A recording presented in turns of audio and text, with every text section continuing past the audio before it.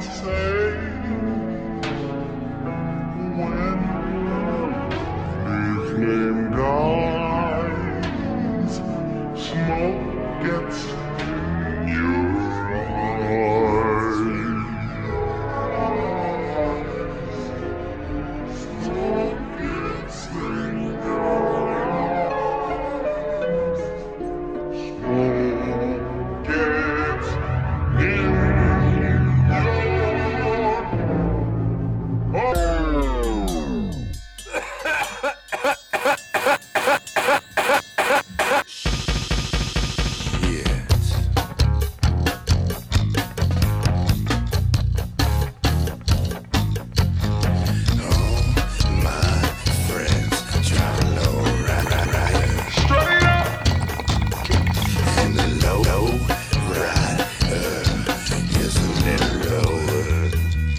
what's in the box? Take a little trip. Take a little trip.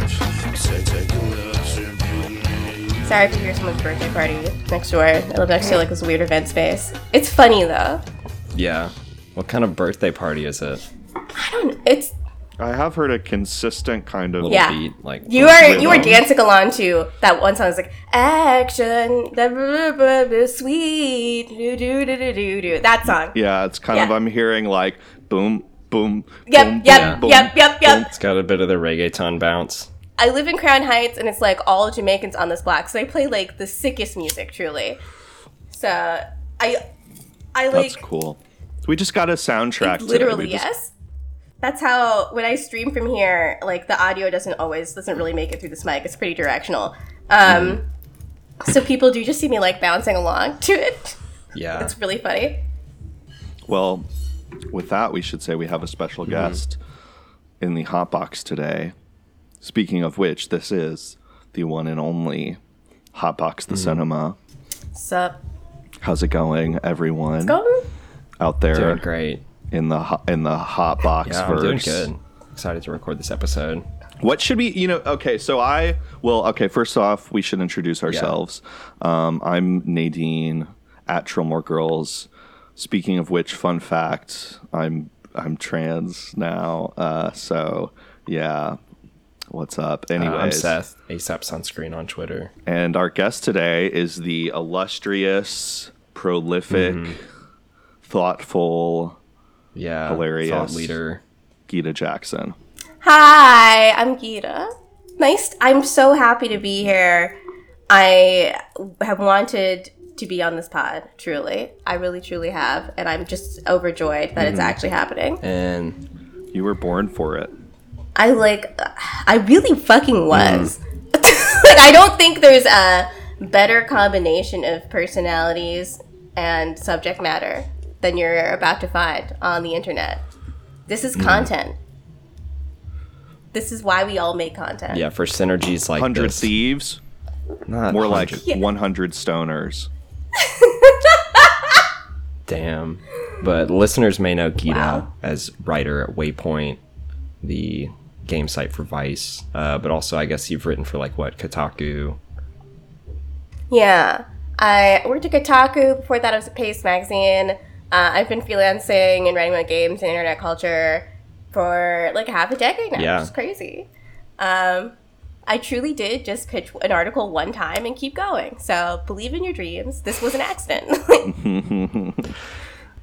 You gotta stumble into it sometimes. Yeah. Well, Nadine has been a contributor to Waypoint Games by Vice recently, and we're so happy to bring her into the Waypoint family. Officially a friend of Waypoint at this point, I Under believe. the wing. A friend of a friend. Yeah, I read about Republic Commando recently, and a few months Hell ago yeah. I wrote about Fuser. That Fuser review really was one of the greats, I have to say. The best review of that game, I think. Wow, it's I heard about that game coming out and I was like, nobody has the perspective on this game that I have as a DJ who's also a big fan of DJ Hero. Yep. And I had been in years past trying to place a like anniversary piece on the DJ Hero franchise, which I can never really pull off. Although I will say, it's a little hard not to read your the comments, the forum comments on articles sometimes. And there was mostly love for the Fuser article, but people thought that I was a DJ Hero hater. They thought I was being a little mean to DJ Hero. Let's set the record straight. And I was like, today. no, I love DJ Hero. It's got the great mashups, but compared to Fuser, it is a little simple. It is a little back and forth, move the crossfader over. You got 2 songs and that's it. You can't really create anything yourself. Yeah, the thing about DJ Hero is it was trying to follow the ease of use, like the UI experience of Guitar Hero, and that's ultimately what stopped it from being as complex as Fuser. We played Fuser on a stream. Me and Maddie Myers from Polygon played Fuser on a stream for charities to benefit people in Gaza right now. We played Fuser. She's also a musician, and she created some musical nightmares. And that game is really difficult to learn how to play. Yeah. Like, it's really hard. I think that's one thing about DJ Hero and Fuser is that they're both just made in, like, different times and, like, music game trends. Like, DJ Hero obviously was, like, part of the Guitar Hero line or, like, an offshoot of it, but that was when, like, the peripheral was, like, a much bigger deal. Like, peripherals for, like, games are, like, not a thing anymore. I mean, like, I guess like Skylanders and Disney Infinity were maybe like the last throw of that, but yeah. So now it's like all controller bound. Yeah, and also like the biggest music game, also from a Harmonix developer, that I can remember between like DJ Hero and Fuser was Thumper, which is this incredibly complex, really difficult, violent, aggressive style of music game, and there was a lot of like interest in that level of complexity. So it seems like, although it's like you really have to know a little bit about how music works in order to play Fuser. But that seems to be where the games are right now. And it's the whole game is a learning curve. There's new skills like pretty much every level of the game until the end of the game. Yeah. Definitely. Yeah. It's good though. It's really funny also. I'll give it that. It is very funny, but Fuser's also just like fun because like I don't know, because it's songs that I like for the most part, or it's like songs that are like bangers that I didn't know about.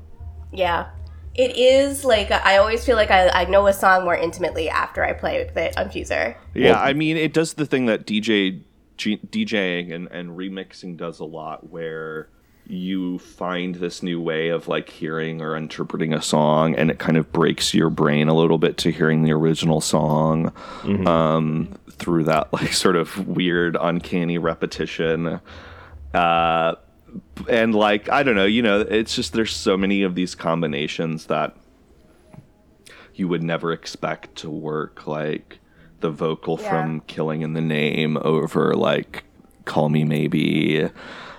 It worked really well. Yeah, it's amazing. And I mean, everything works with All-Star. Yeah.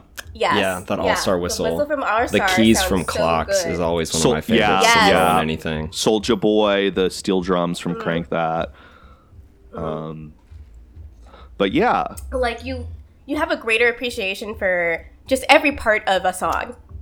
It really, it is a music lover's game, but it's definitely, I felt like developed with the idea of that kind of joy in mind, where like, you get to learn everything about a song. It's like the same kind of perspective on learning about a song as like Song Exploder, that podcast and Netflix show, where it's like, let's just take this apart and see every single part of it and hear how then bring it back together, and like you understand now that like even the party songs that you listen to contain a huge amount of craft. And Fuser also like kind of, I guess we can transition to the unboxing after this, but one thing about Fuser that also kind of like reminds me of like other kind of game trends is that it feels like kind of the destructive comedy of like a lot of physics engine games where it's just like mashing shit together for fun. Yeah. Or it's like Octodad or like, I don't know, Goat Simulator. Yeah, exactly. Like that kind of, but it's like that for songs, which is really fun. Yeah, yeah. Or like you can really create shit that makes your ears say no. Yeah. And it lets you have that freedom, though. It, like, allows you to go into sonically awful spaces. Well, that's the thing about like, the game, is that it never stops you from doing anything. Yeah. And, like, yeah, that's the kind of freedom that people like in those physics simulator games, where it's just like, oh, it's very funny when you, like, even the sort of, like asset flippy ones, like hand simulator, like, there's just something really funny about trying to, or co-op. Yeah, even. or like surgeon simulator. Yeah. Just like the slapstick nature of it. It's very, I don't know. Sometimes you do get into these Groucho Marx moments in the Infuser. Yeah, it's definitely musical slapstick. Absolutely. I guess with that, I don't know, we crossfade our way into the unboxing section of the show where we talk about, unwrap, dig into the media we've consumed recently.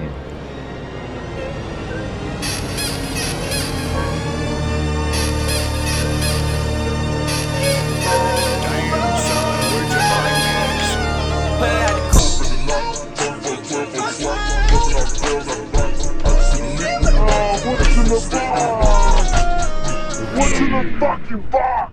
Gita, you're the guest. Guess what I did literally yesterday? I played Dark Souls for the first time. Oh, damn. Well, you played it sooner than I did. Oh, shit. I was getting... So my two friends... It's like a very long story of like how I got into this game. This is a very good story for this pod. Because it's like, I have such a love-hate relationship with Dark Souls as a concept. Because for a very long time, the only thing you ever heard about this game was like, oh, it's so hard. Yeah. Oh, the game's We're so like hard. hard And, like, souls. I feel like you Yeah. working as like a games writer, though, in a time when people were just like, this is the Dark Souls of whatever, would just Oh my totally God. predispose me in that situation to not want to play it. absolutely. Like, you start to feel like... There was a while where I was only getting pitches. Like, I understand why people like would use this terminology, and also why it's easier to make a platformer than other types of games. But like almost like once a week at least, more than that usually, I would get an email from someone that's like, do you want to try my indie game, the Dark Souls puzzle platformer? And like, there's the 3 words I never want to hear. I don't like those kinds of games. It's like how I get sent a lot of music that's like, here's this like My Bloody Valentine of bedroom pop, and I'm like, Oh, have yeah, I ever that's fucking the- written about anything related to this? Yeah, come on.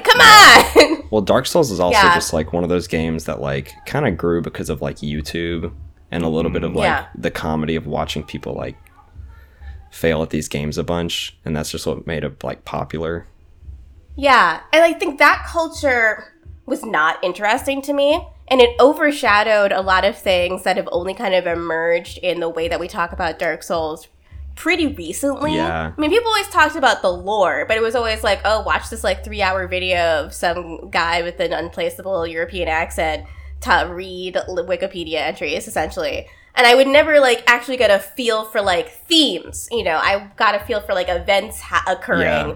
But it's like, it's hard for me to care about who the Lord Gwyn is when I don't understand what it feels like to do these things, or like why these events are occurring. And like, that didn't seem interesting to people. But it turns out these are very thematically rich games, and they're incredibly evocative literally immediately. Like, it was tipping me over. I watched Jacob Geller, shout out to Jacob Geller. I watched his YouTube video about Dark Souls 3. I spoiled myself to shit on all of these games, so like, do not at me. I don't care about spoilers at all. And he compared it to I'm Thinking of Ending Things, and made a really compelling argument, I thought. And Interesting. also had a very, very good and interesting take on what makes I'm Thinking of Ending Things effective, especially in the last third, where in the moment I was like, I sort of get it, but I feel like sort of emotionally blunted by just how many things have happened over the course of this film that it's hard for me to engage right now.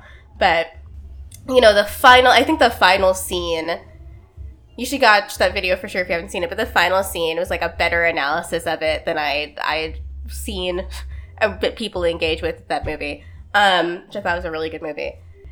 And then it was the other day, like me, Maddie, and Nico Deo, who's a contributor for Waypoint.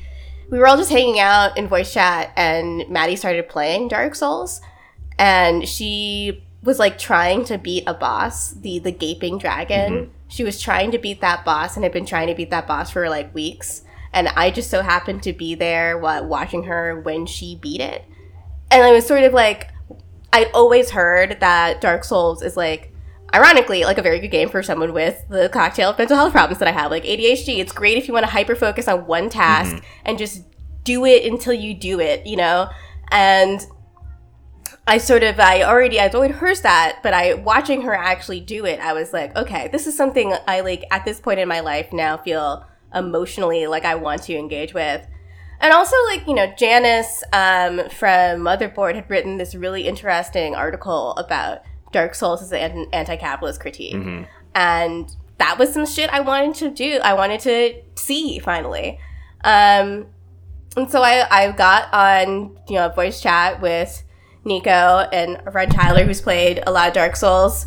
And last night, and I was like, I don't know, it's like weird because the game has taken on such an outsized mythology that I was straight up like afraid to play it. Mm-hmm. I was very anxious. Oh yeah, because there's so much. It really is, but like immediately the game is extremely funny. Like it's a joke. It feels convivial. It feels like the developer is not trying to punish you, but is instead trying to show you like that this world is full of little tricks it's going to play on you. It feels more mischievous than it like puckish than cruel. And I feel like what I had been anticipating was cruelty, but it's not that. It's not punishing. It's trying to show you that like failure doesn't matter at all. Yeah. Failure is like, oh, you lose your souls. Oh, that sucks. Well, you're gonna get a lot of those. Yeah. You really get a lot of souls. I lost all my souls right after I killed the Taurus demon, and I felt pretty shitty. But then I was like, I had 4,000 souls. I will get 4,000 souls again. Like, for probably, sure. Absolutely. Probably get, like, multiples of that over the rest of the game. Yeah, exactly. You know, it is not, even having to go through the same sequence over and over, you see that, like, micro improvement time and time again. Yeah. And it's really hypnotic. You know, there's so many things to like about it. And the game itself, the atmosphere, is so much more interesting. Yeah. Like, you really begin to understand also that the way that people have described this as hard is, like, completely a misnomer. It's not hard. It's just more like a sort of puzzle than it is an action game. Like, it's teaching you how to sort of... The point is that it reminded me a lot of, like, some games that have taken, like, examples of things from this. Like, in Dishonored, you will end up playing through the same level over and over and over again because you just have to figure out the correct route. You have to figure out where all of the guards are, and you're not going to do it right the first time. You're going to have to try again. But also, and, like, Dishonored is, like, very open to the player. I don't feel like that game is, like, incredibly punishing in the same way you described Dark Souls. Yeah. It's not, you know, I mean, you can see, I can see now, though, where Dark Souls has sort of trickled down into the design of other games. Yeah. Like, I started cracking up.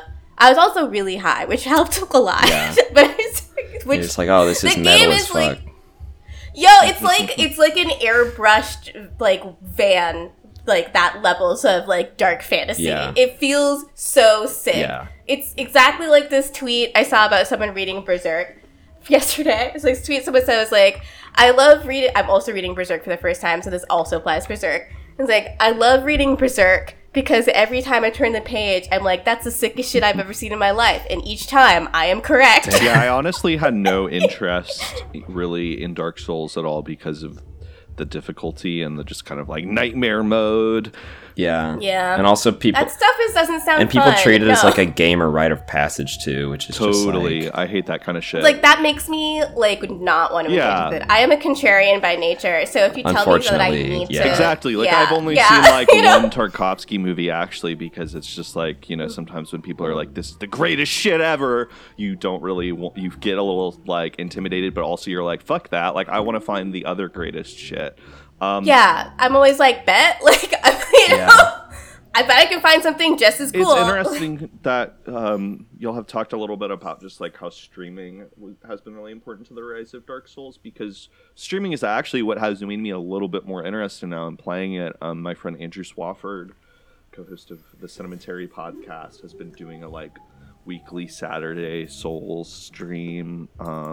And I think he's doing Bloodborne now, or is about to start Bloodborne. Hell yeah. But just watching that, you know, I just tuned in a little bit, and just watching it, I was like much more compelled by the aesthetic than just from the sort of discourse around the game. And, you know, as he was sort of playing, he was like unpacking some of the themes and stuff, and I was like, okay, this is like actually like kind of meaty. But he also like compared it to Borges or some shit. Like, I don't know, like it was some level like in a library, and Yeah. that's just like very bait for me. But I kind of see that, I don't know, just in the sort of like a certain kind of fantasy, like sort of gothic, sort of maybe like a little bit of kind of Lovecraft Victorian vibes too,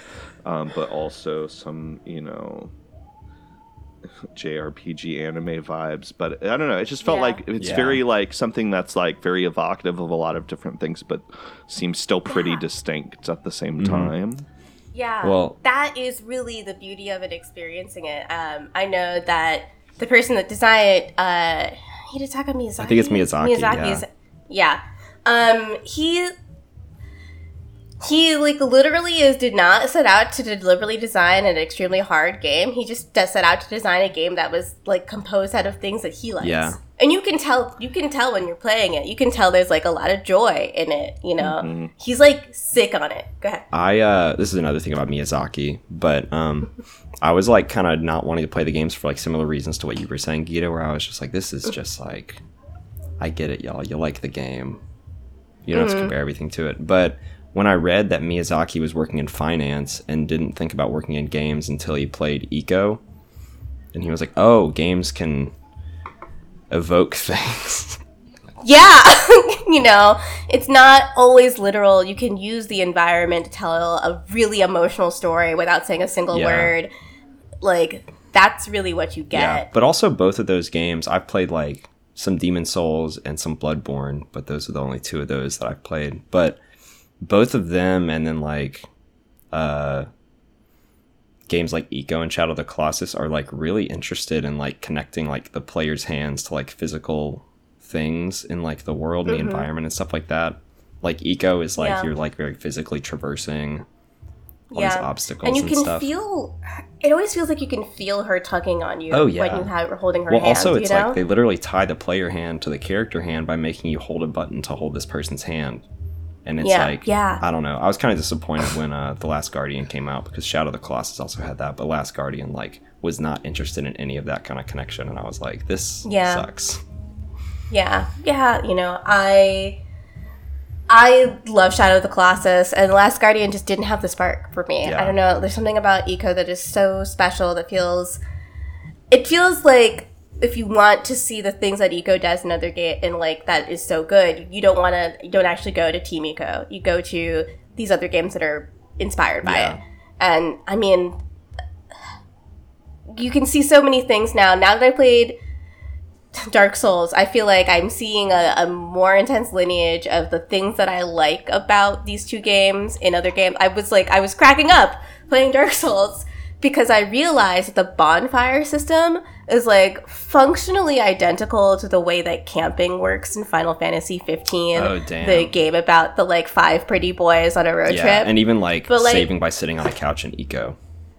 yes, like, okay, so these people are, you can save and quit anywhere in Final Fantasy 15 because it's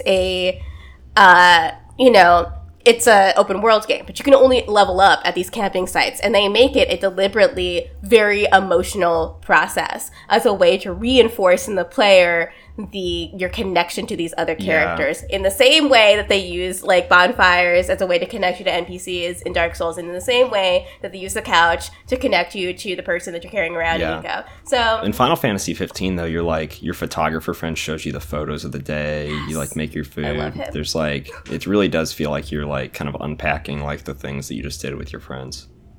Yeah, it really like is such a genuine connection.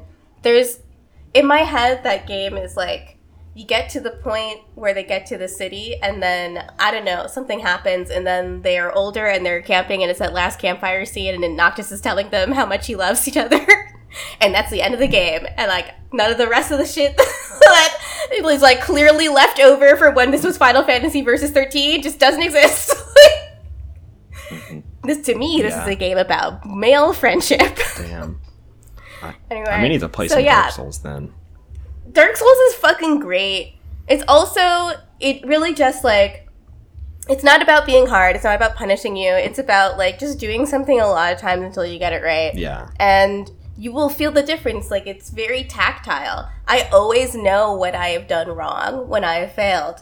It's very precise design in a way that feels like you and the developer are having a conversation, which is so rare. Mm-hmm. Mm-hmm. Yeah. It's like... it's good. Yeah. Nadine, what have you been? So, as I talked about on the last episode, pretty much only still been watching wrestling. But over the past week, I finally got into AEW, All Elite Wrestling, which launched in 2019, which is the first promotion to seriously challenge Vince McMahon and the WWE since that company bought out Ted Turner's World Championship Wrestling in 2001. One of the interesting things about like being a wrestling fan and being around mostly people who are not wrestling fans and talking to those people about it, most people, when you're like, oh yeah, why I watch wrestling, they're like, oh yeah, I know wrestling, like the WWE, right? Hulk Hogan, The Rock. And it's just fascinating because, I mean, I was a WWE bitch for a long time, and I still am, but... it's a gateway. It is a gateway. It is the most popular, but it is a monopoly. It is a stranglehold, and it delivers a very specific kind of pro wrestling and a very specific interpretation of it and product. A lot of wrestlers within the industry, even people who work for WWE, they consider it like essentially the televised like cartoon parody of what pro wrestling is. And inevitably at a certain point, you like just reach a level of wrestling fandom where it becomes impossible to not watch other promotions, just because like you really realize that like these people are actors who it's much more. I literally watched I think it's in the documentary Beyond the Mat where Vince McMahon literally compares it to like the old Hollywood star system where these people are basically contracted to a certain company, like actors would have been to a studio in an earlier era, and sometimes they trade talent, or sometimes people will change affiliations and change companies. And it's obviously a little bit more literal in wrestling because characters, personas, names will sometimes change since those things are like copyrighted by those companies. But it becomes hard not to like follow people. If a wrestler leaves a company, you want to see where they go next, or you're like, where did they come from before? How did they get started? A lot of times what they're doing in WWE is that like sanitized family-friendly version of maybe what they did in indie leagues or in other companies. And also, especially when you're watching older wrestling, when there were other companies like WCW and ECW competing with the WWF, as it was known at that time, before it was sued by the World Wildlife Fund and had to change its name, which it was originally, by the way, the WWWF, the Worldwide Wrestling Federation. Wow. You Two think words. that, in their branding throughout the 80s and in the 90s, it was literally just WF. You think they could have just gone by WF instead of like WWF, but I guess it doesn't quite have the same rhythm to it as the two W's. I don't know. Anyways, but just like when you're watching older wrestling, like those feuds, the going back and forth between companies, especially in the 90s with the Monday Night Wars between WCW and WWF, it's really hard not to start watching the other companies because all that stuff is baked into in the text and informs what's going on. And they're literally talking about these other shows, or people are leaving and coming back, or switching companies. So as I've been going through older stuff, I've watched WCW and other companies a little bit more now. But people have been bugging me to watch the AEW since it launched in 2019. And I guess basically a little bit context to that. It sort of came out of this indie wrestling event that was organized by Cody Rhodes, who is the son of the legendary American Dream, the Common Man, wrestler Dusty Rhodes, the brother of Dustin Rhodes, who was Goldust, the infamous androgynous, sexually provocative, gold-painted Oscar statue of WWF infamy. It's like if the Oscar statue were like a dominatrix a little bit. Yeah, well, literally the character started as like essentially like a gay film fan who made himself into an Oscar statue because he loved movies so much, and then over time incorporated the bondage gear, started like lampooning, doing costumes parodying specific people. Like you had Dusty Dust parodying Dusty Rhodes, his father, and Marilyn Manson Dust, and just like all this stuff. So now Dustin Rhodes is he's still got some face paint, but he's like just a grizzled old guy now in AEW. But so it came out of this basically. So wrestling has like one really famous journalist / critic, Dave Meltzer of Wrestling Observer. And a few years ago, he commented that the indie wrestling promotion Ring of Honor, which is one of the other kind of few notable American companies, that's an independent company, he said that they couldn't sell more than 10,000 tickets to any of their events. So Cody Rhodes, who had previously worked for WWE, then was frustrated, left, became an indie wrestler again. He, along with the Young Bucks, who are like one of the biggest tag teams in the world, but they've mostly just been indie in the US. They've never been affiliated with WWE. And they're huge in Japan, in New Japan Pro Wrestling. They organized an event called All In, which sold out in 30 minutes and sold 11,000 tickets. And it was like directly kind of a challenge, a response to that. And then they linked up with the billionaire Shahid Khan, who's the owner of the Jacksonville Jaguars and the stadium that they're in, and various other football companies. He's like the 160th richest man in the world, like the 70th richest man in America. His son Tony Khan is a huge wrestling fan. So they hooked up with those wrestlers along with Kenny Omega, Canadian wrestler who is huge in Japan, one of the biggest stars internationally. Also a massive gamer. Yeah, I'm going to get into that because that's one of the things that actually sets AEW apart is they acknowledge much more than WWE ever has, that wrestling fans are fucking nerds, like the biggest nerds. Yeah. They literally play into that much more than WWE ever has. So what's really interesting about AEW is it is billionaire owned, like the WWE. But you have Cody Rhodes, the Young Bucks, and Kenny Omega serving as executive vice president. So it is this like wrestler owned company. And it is largely comprised, initially at least, of either people who were international stars, Japan, Mexico, Lucha Libre stars, or indie wrestlers who had wanted to maybe be really successful in the US, but didn't want to work for the WWE. So people like Kenny Omega and the Young Bucks, people like that. And then also a lot of talent who were fucking frustrated with the WWE, who had been sort of held up, isolated to the mid-card, or had been fired, released at some point, especially with COVID. This happened a lot. A lot of people were fired during COVID. So you have a lot of people like the wrestler formerly known as Rusev, now Miro in AEW. You have Chris Jericho. You have Neville, formerly known as Neville, now the Bastard Pac. You've got love that again. Cody and Dustin Rhodes were with WWE for a long time. Just and a number of Sean Spears, who used to be Ty Dillinger. Obviously, Dean Ambrose is one of the biggest ones, who is now back to his indie name, John Moxley. So a lot of people who were just like pissed off about their lack of creative potential or the direction they were being taken by WWE or the fact that they couldn't be like famous in America without selling their soul to Vince McMahon. And so I think the thing about a lot of wrestling promotions that try to be the counterculture, try to be the alternative, they kind of have a variety of similar tactics over the years because WWE just has such a specific kind of product.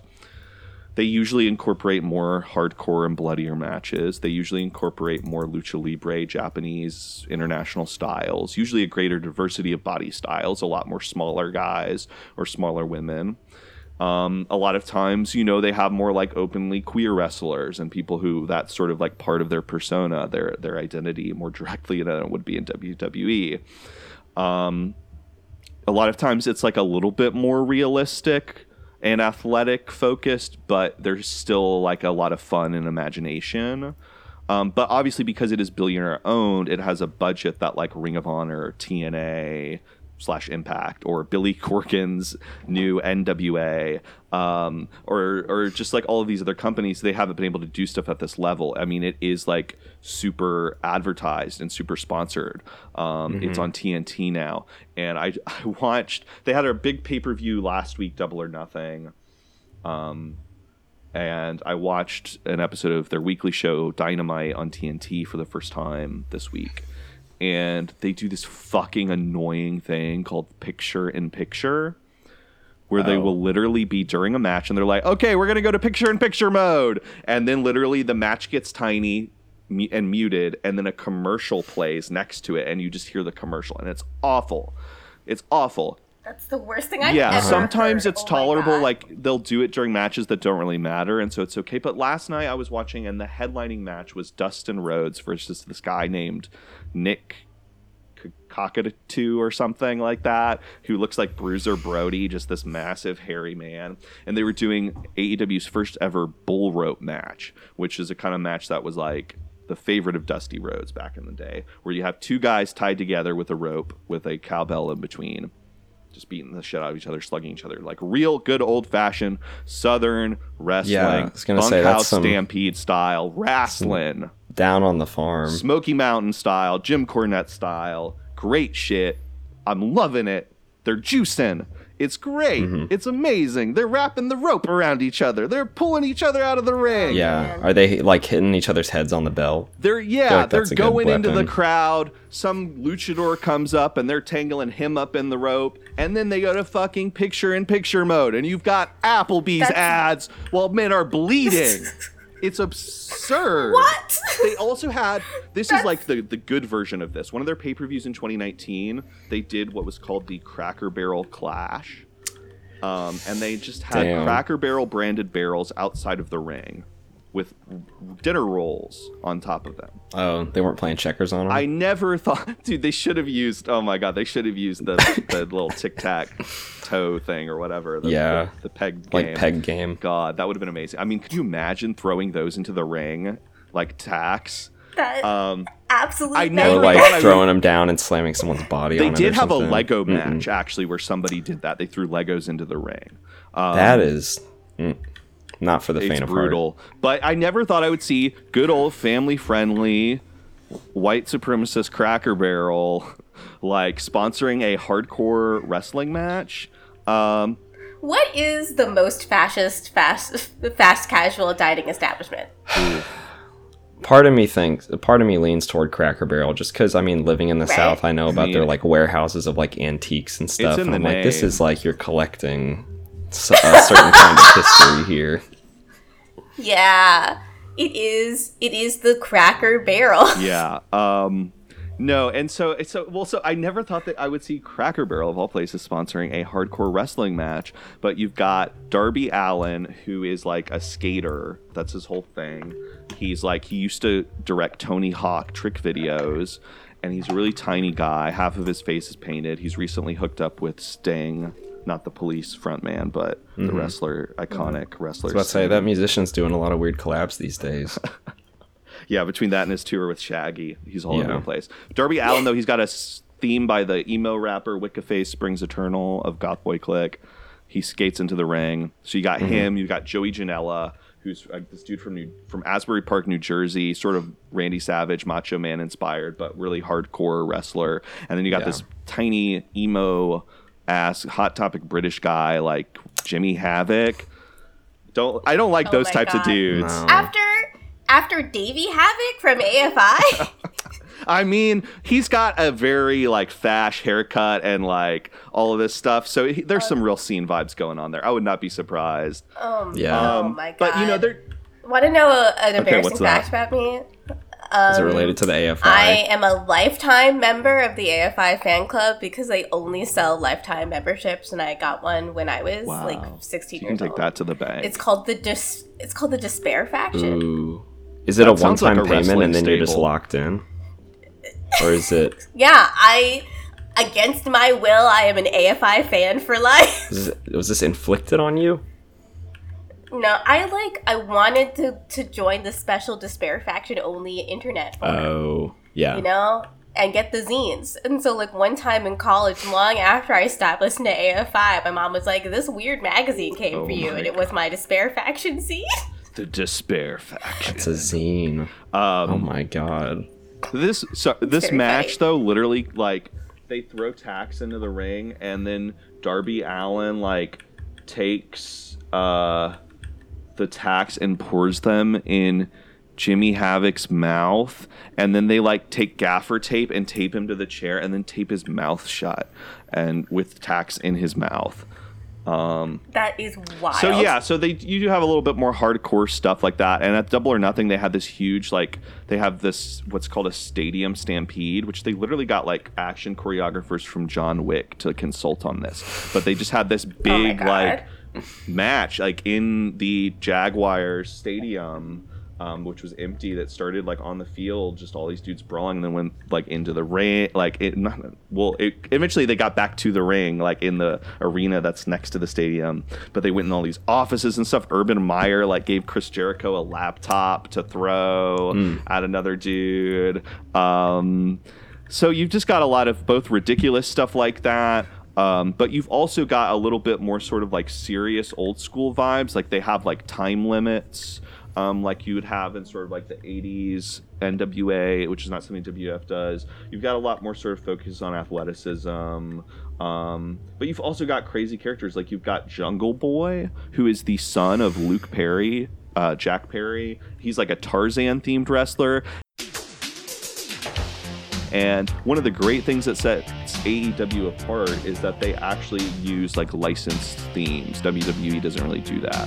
Yeah. Jungle Boy has this like Italo disco song called Tarzan Boy. That's his theme, and it's like he comes out and the crowd is like singing along, and it's like and it's so fun. And his tag team partners are the Luchasaurus, who is a luchador dinosaur, and Marco Stunt, who is this tiny like 110-pound guy who literally does Fortnite emotes like in the ring. Oh my god! And one I of the love this. announcers is a like esports announcer, and he's always like, Oh my God. I thought I logged off Fortnite. That's But so that's cute. one of the things. So I mentioned like they really play into that nerdiness, and that's one thing that really sets them apart. Is like there are a lot of game references, both like in the commentary, but also the wrestlers talk about games. They call the crowd gamer sometimes, and Kenny Omega is a huge gamer. This man literally says he has no time for relationships. He only wrestles and games. He's a monk, basically. He is named after Omega Weapon from Final Fantasy. His finishing move is named after Final Fantasy. He had a collaborative entrance designed with the creator of Undertale. Oh my god! He has a he has a stream, a YouTube series, of course, and his sort of originally his character in the 2000s was sort of more like otaku, and then he teamed up with the villainous Bullet Club faction, and they were like, no, you're too bubbly, so he became the Cleaner, which was this persona that was inspired allegedly by Albert Wesker from Resident Evil, and the Cobra, the titular Cobra of Sylvester Stallone's movie Cobra, and he also has come out to like some like Mega Man music in the ring before. Just like so nerdy. This man is just wrestling in games. This is unhinged.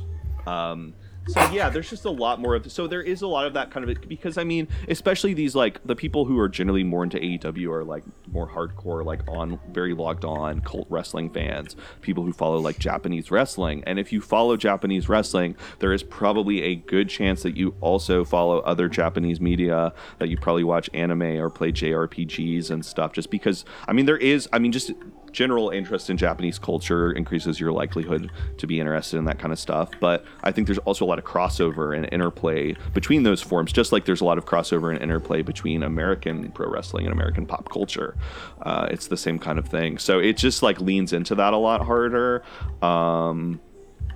which is I don't know. It's very like, it's both really rewarding for wrestling fans because they have a lot of old timers like coming in as in-ring managers and stuff, and they pay props to a lot of icons. But you also have all of these fun new characters, and it's like actually good for the most part, and like actually pretty fun, and is kind of stuff that it feels like, because it's a newer company, it's not sometimes as intimidating as trying to get people to watch WWE, and it's also better and a little bit less embarrassing and a little bit less cringeworthy and problematic than WWE. So yeah, AEW, I'm very on board with the Elite. I'm all in. Hell yeah. It reminds me a lot of comic books, right? The things that it is eluding, where I especially love like DC comics. Like I love the folk, like how old they are, because it makes them sort of folkloric. But that means that there's just so much material. And if like you really want to understand something like Grant Morrison's run on Batman, which is a look back at literally every single Batman adventure that's ever existed, you have to have like a pretty intimate understanding of like how comics work. And like the references he's cutting are so deep, like on purpose, and it legitimately makes it more rewarding if you have a better understanding, if you like have read a lot of that shit. And I've read a lot of comics. But when I'm trying to show my boyfriend, for example, the comics I like, it's much easier for me to go into like a limited series like The Vision, which is just like, you know who The Vision is. Well, he lives in DC now. Yeah, no, I mean, it does feel a little bit similar in some ways to like when DC did like, what was it, the New 52, where they're sort of like trying to, you know, keeping classic characters but wiping the slate clean a little bit. There is an element to watching AEW where like, if you really want to be a wrestling nerd, you can follow all of these people's previous careers. You can see what brought them here, what exactly maybe their frustrations were, you can know what their names were before, or you can just start watching and it can just be like, this new talent, like all these, you cannot know that Miro was Rusev before or any of that shit. And there are a lot of like old 80s legends. Like you have like Arn Anderson and Tully Blanchard and people that most folks do not know as like in-ring managers and stuff. But it's refreshing when compared to WWE, because the way that WWE interacts with legends is they'll bring them out and give them like shitty matches that nobody wants to watch and that are just embarrassing for the people involved, for the people who are fans. It's just all horrible, and it takes away from the actual new talent a lot of the time. But here they just mostly have them as like commentators, referees, managers, valets, whatever, just kind of like, or tag team partners sometimes. And they've got a lot of amazing commentators. You've got Big Show, Mark Henry, Jim Ross, the literal voice of WWE, people who are so associated with that brand, who have all kind of basically jumped ship and are now becoming commentators for AEW. So it's very interesting. It's very fulfilling to the longtime fan, but I think an easy place to start for the uninitiated, which I'm trying to wrestle pill. I'm trying to beef pill everybody. Yeah. You could start wrestling. I'm thinking about it, honestly. Yeah. What would your persona I have this all planned out. I have a whole arc. An arc? A tag team arc. Tag team called the Sister Missionaries. Basically like Mormon missionary themed, modest as hottest, very conservative, trying to Yeah. convert people. A little bit like around the early 2000s, WWF had this stable called the Right to Censor, which they literally looked like Mormon missionaries, and they were based off like the Parents Advisory Council, who was trying to like censor WWF at that time, and they're like, no, you know, very stern, scolding. Yeah. So it would basically be like that. You have these two women in long skirts who are just like trying to convert people, and then they are challenged to a match where if they lose, they have to chug beer Stone Cold Austin style, and they lose the match, and one of them Of course. enjoys it, one of them likes the beer and Oh, falls Jesus. from religion, becomes a sinner, and then they start feuding, and then the next week the one who's feuding, the one who's the sinner, comes out in like a Austin 316 shirt, and the other one's like, oh, that's blasphemous, and then they like go at it, and the tag team breaks up, and yeah, that's the arc. Also, I think that I had another idea, a hacker wrestler named Motherboard. Oh, Also- hell yes. Irma Vep wrestler. Just you got a latex yeah. black suit wrestler who's like a thief who like steals things from people in the locker room. But also like screams in French. Exactly. And people are like, my who is God. it? Who is it? And you could incorporate that into the sister missionaries. Like Irma Vep could be the one who's fallen away, and it could be like, oh my God, she's a criminal. Like, Yeah. you know, and then the other one, well, then the one who left the it becomes like rebrands as like an activist and like cult survivor, and then the one who like he stays religious becomes like more and more like unhinged and like evangelical and like snake handler, and then falls under the sway of some like evil preacher or something like that, and they become a like villainous stable. This is so fun. Yeah. I like Could this. you- It's like becomes very prisoners Could at you the end imagine there. a like polygamist wrestling stable, like a man and his sister wives, and like the sister wives come out and are like beating up the opponent and stuff, and like whipping them with their long hair, and like yeah, there's a lot of potential. I don't know. Yeah. I've been Yeah, I the think brain is you've just stumbled racing. onto a winner. yeah, I've been For looking. sure. You know, I've looked at some wrestling school websites. The wheels are turning, unfortunately. Yeah, what's it take to get one of those writing jobs? I mean, I would not want it. I saw there was some like Twitter comedian who was like, "Ooh, I got a job for WWE SmackDown," and I was like, "Whoa, that's really cool. Like, I want to do that." And then I thought about it for like 2 seconds, and I was like, "Actually, no. Like, there's like It would make you Let's take There's a like- job that nobody respects Yeah. already, and then add it in and a, one in a one that place- might make me hate wrestling. yeah, because you have to travel." And there's like 6-month turnover. You know, so many famous people like Patrice O'Neal, Freddie Prinze Jr., people like that have been writers for the WB at various points, and none of them lasted longer than like a year. So. Yeah. You can tell in all of the things that are frustrating about wrestling how little respect they have for the writers. You know, and like that's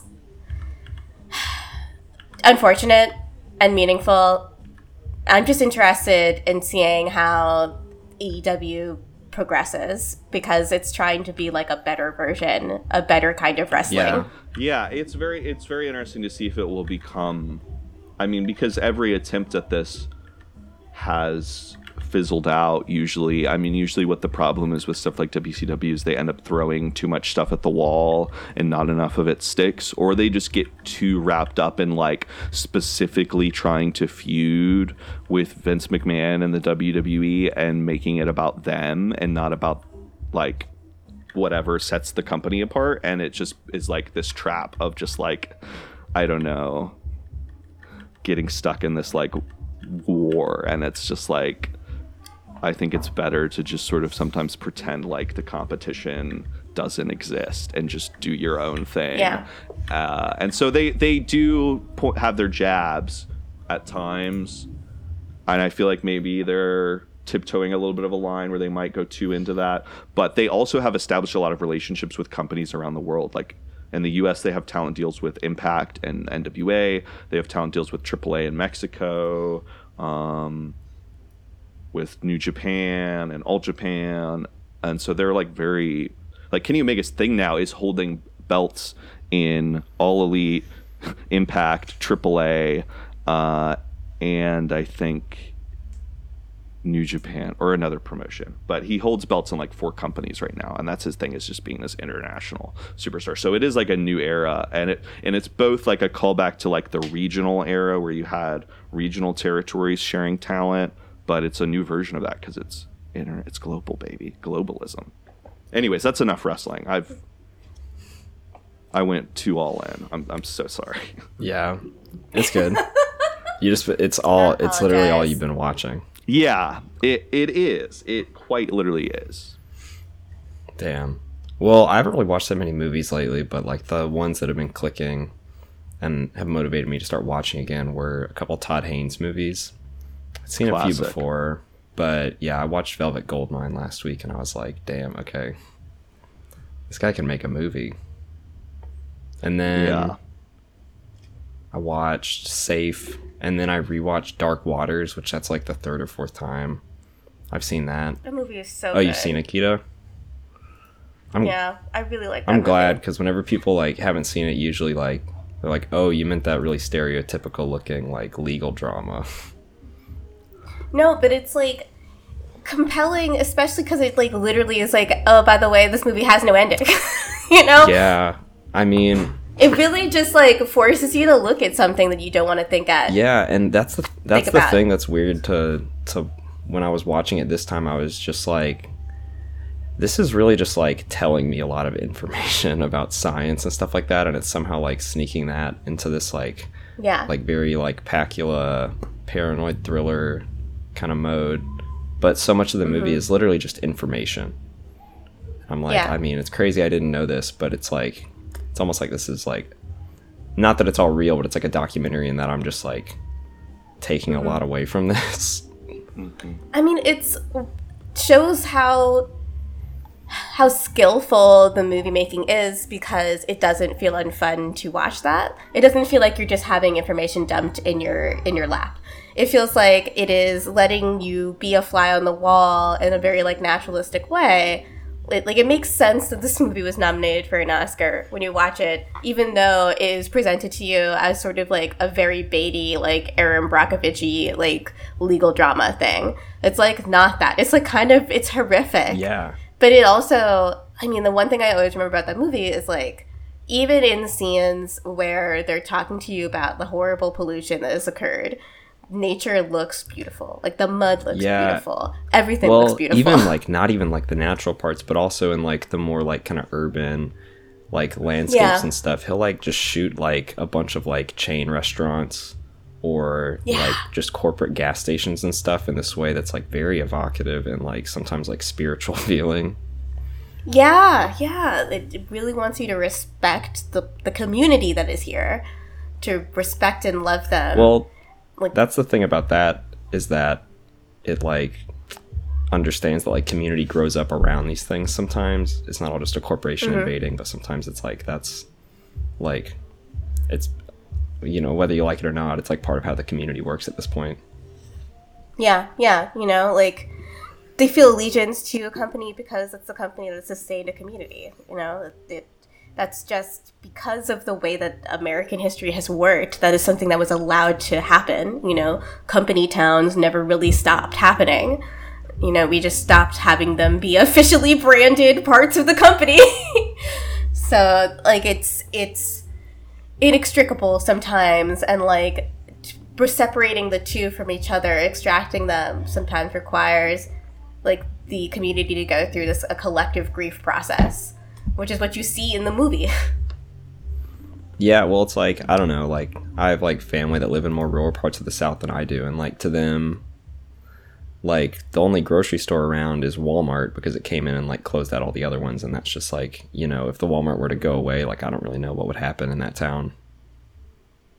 I don't know, just situations like that kind of grow over time. But anyway, so that's one thing in the movie, like you were saying, Gita, that I just don't really see reflected in many things that are like about why, you know, like chemical corporations are like not that great.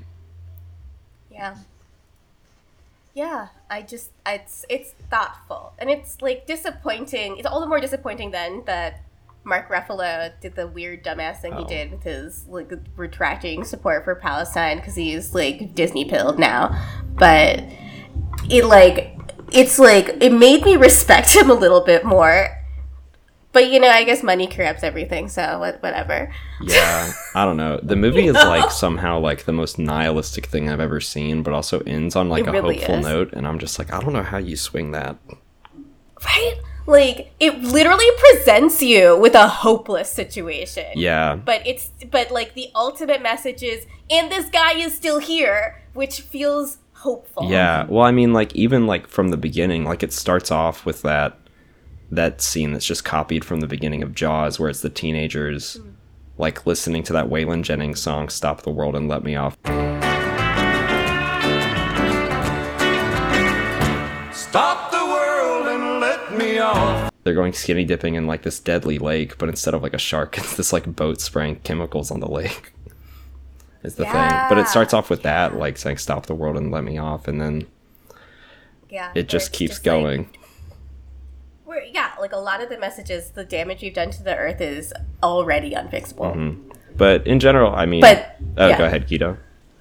No, but again, the end result of like real message always feels like, but it's still worth it for us to give a shit. Like it's still worth it to try to fix some of this, and it's ultimately it's like such a humanist like expression of a like a green like environmental message, because it's like, no, but like people matter, like the health of these people matter, and like these people, like it is totally possible for us to live in a way that does not absolutely destroy our environment, so we should probably do it because it's worth it for everyone. Yeah. Well, that's so much of the heart of the movie too, I think, is just understanding like the reason why you should like give a shit about this thing that is it's a pretty tough battle, is because of the people. Yeah. God, I want to watch that again. Yeah, it's really good. Anyway, I mean, that's really all I've been watching, is just some of Todd Haynes' movies. But, what hasn't been said about those? Well, with that, should we, I guess, pivot to the topic that brought us here today, which I think that sort of ending with a movie that has a sort of veneer of Oscar bait, but did not really actually get any awards, and is also like a lot, I don't know, both sort of like politically more thoughtful, but also aesthetically has a lot more going on than most of those kinds of movies. I think it sort of brings up a lot of interesting notions about the idea of prestige, which is our topic for today. And I guess, how should we like lay out just the idea of what prestige means? Because it's not exactly like a distinct list of like aesthetics or a distinct list of like qualities, but it's like almost like a motivation, a vibe. Yeah. It's let's lay it out. I mean, I understand prestige through the history of how we started using this word, which is through television. And we started talking about prestige television a lot with HBO dramas. It's not TV. It's HBO. It's specifically, the first time I started hearing of this, it was a genre classification that included The Sopranos. But what's interesting is I think that a lot of the things that are called prestige now don't really have a lot in common with something like The Sopranos. I mean, I think The Sopranos is a lot better than a lot of the things that we call prestige now. Especially because of the ways in which it defies what would become the genre conventions or the aesthetic markers of like prestige media, prestige movies, prestige video games, prestige television. From there, we get from The Sopranos, you sort of see like it's like Mad Men, then Breaking Bad, but then like something started happening where there also simultaneously were a lot of video games that started picking up on some of the storytelling techniques from especially Breaking Bad, I think. Like the Telltale games. Oh, and The Walking Dead. Yeah, I was going to say the show and the games. Yeah. The Walking Dead, which like... Yes. I think The Walking Dead, like, let's take a second to talk about that, because I remember watching the pilot when it came out and thinking this is a really smart, intelligent, like thoughtful take on zombies. And then the show actually started, and it was so much stupider than the pilot was. You know, as they say, it's a zombie of a show itself. You know, staggering on somehow. Is it still Yeah. going? I think it's like Holy going in several shit. variants. There's like a couple like gaming YouTubers I like just check in on every once in a while, and they like have So funny. they have ads for like an app that's like a new Walking Dead like app. Two things about The Walking Dead that are also really stand out to me. Being somebody, I also only saw the pilot, but now, you know, I see it on like bus ads and in the subway and stuff like that. I don't know, you know, it's just like TWD, you know, it means nothing. Like, it's just, you know, this like redundant acronym that's just like, if you don't know what that is already, then you're like, wait, what?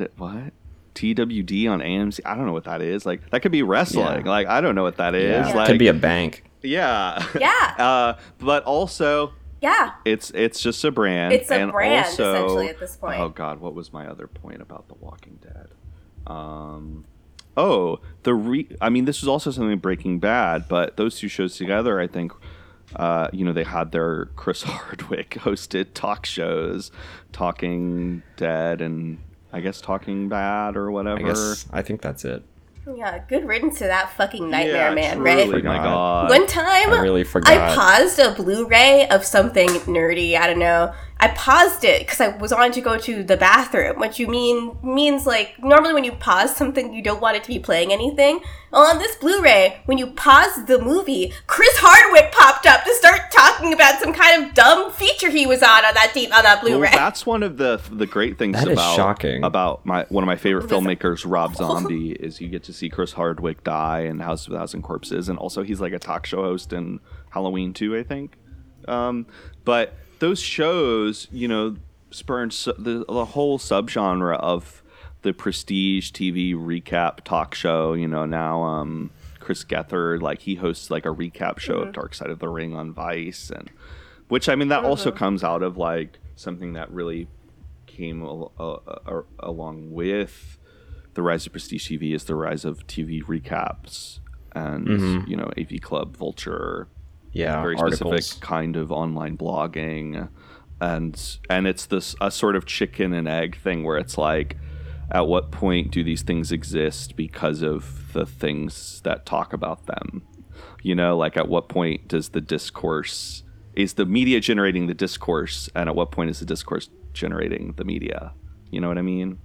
Yeah. Yeah, I feel like Breaking Bad was an especially distinct victim of that because, like, I mean, aspects of it were just like, okay, this is just an example of a show being so popular it becomes part of the monoculture. Like, I really appreciated that sort of the essay that the actress who played the wife in Breaking Bad wrote in the New York Times, because I felt like it is an important piece of historical literature when it comes to understanding a reactionary aspect of culture that was rising at the time and is now becoming dominant, right? Like, I think like that is an aspect of reality affecting this show that shows how like it is historically important. But I also think that like you cannot tell me in the first season of that show that the intention was to make what's his name, the main character, into a bad guy. That entire first season of that show is about how his actions are heroic. Yeah. Yeah. You can't tell me this was a grand, like, plotted narrative. Well, like, I'm watching this and I can see markers that show me that we're supposed to be rooting for this guy, that we're supposed to think that his wife I mean, is he's shrew. a literal And, like, fucking cancer victim. Like, that he's is a cancer victim who's a that teacher. is like textbook, like, save the cat shit. You know? Yeah.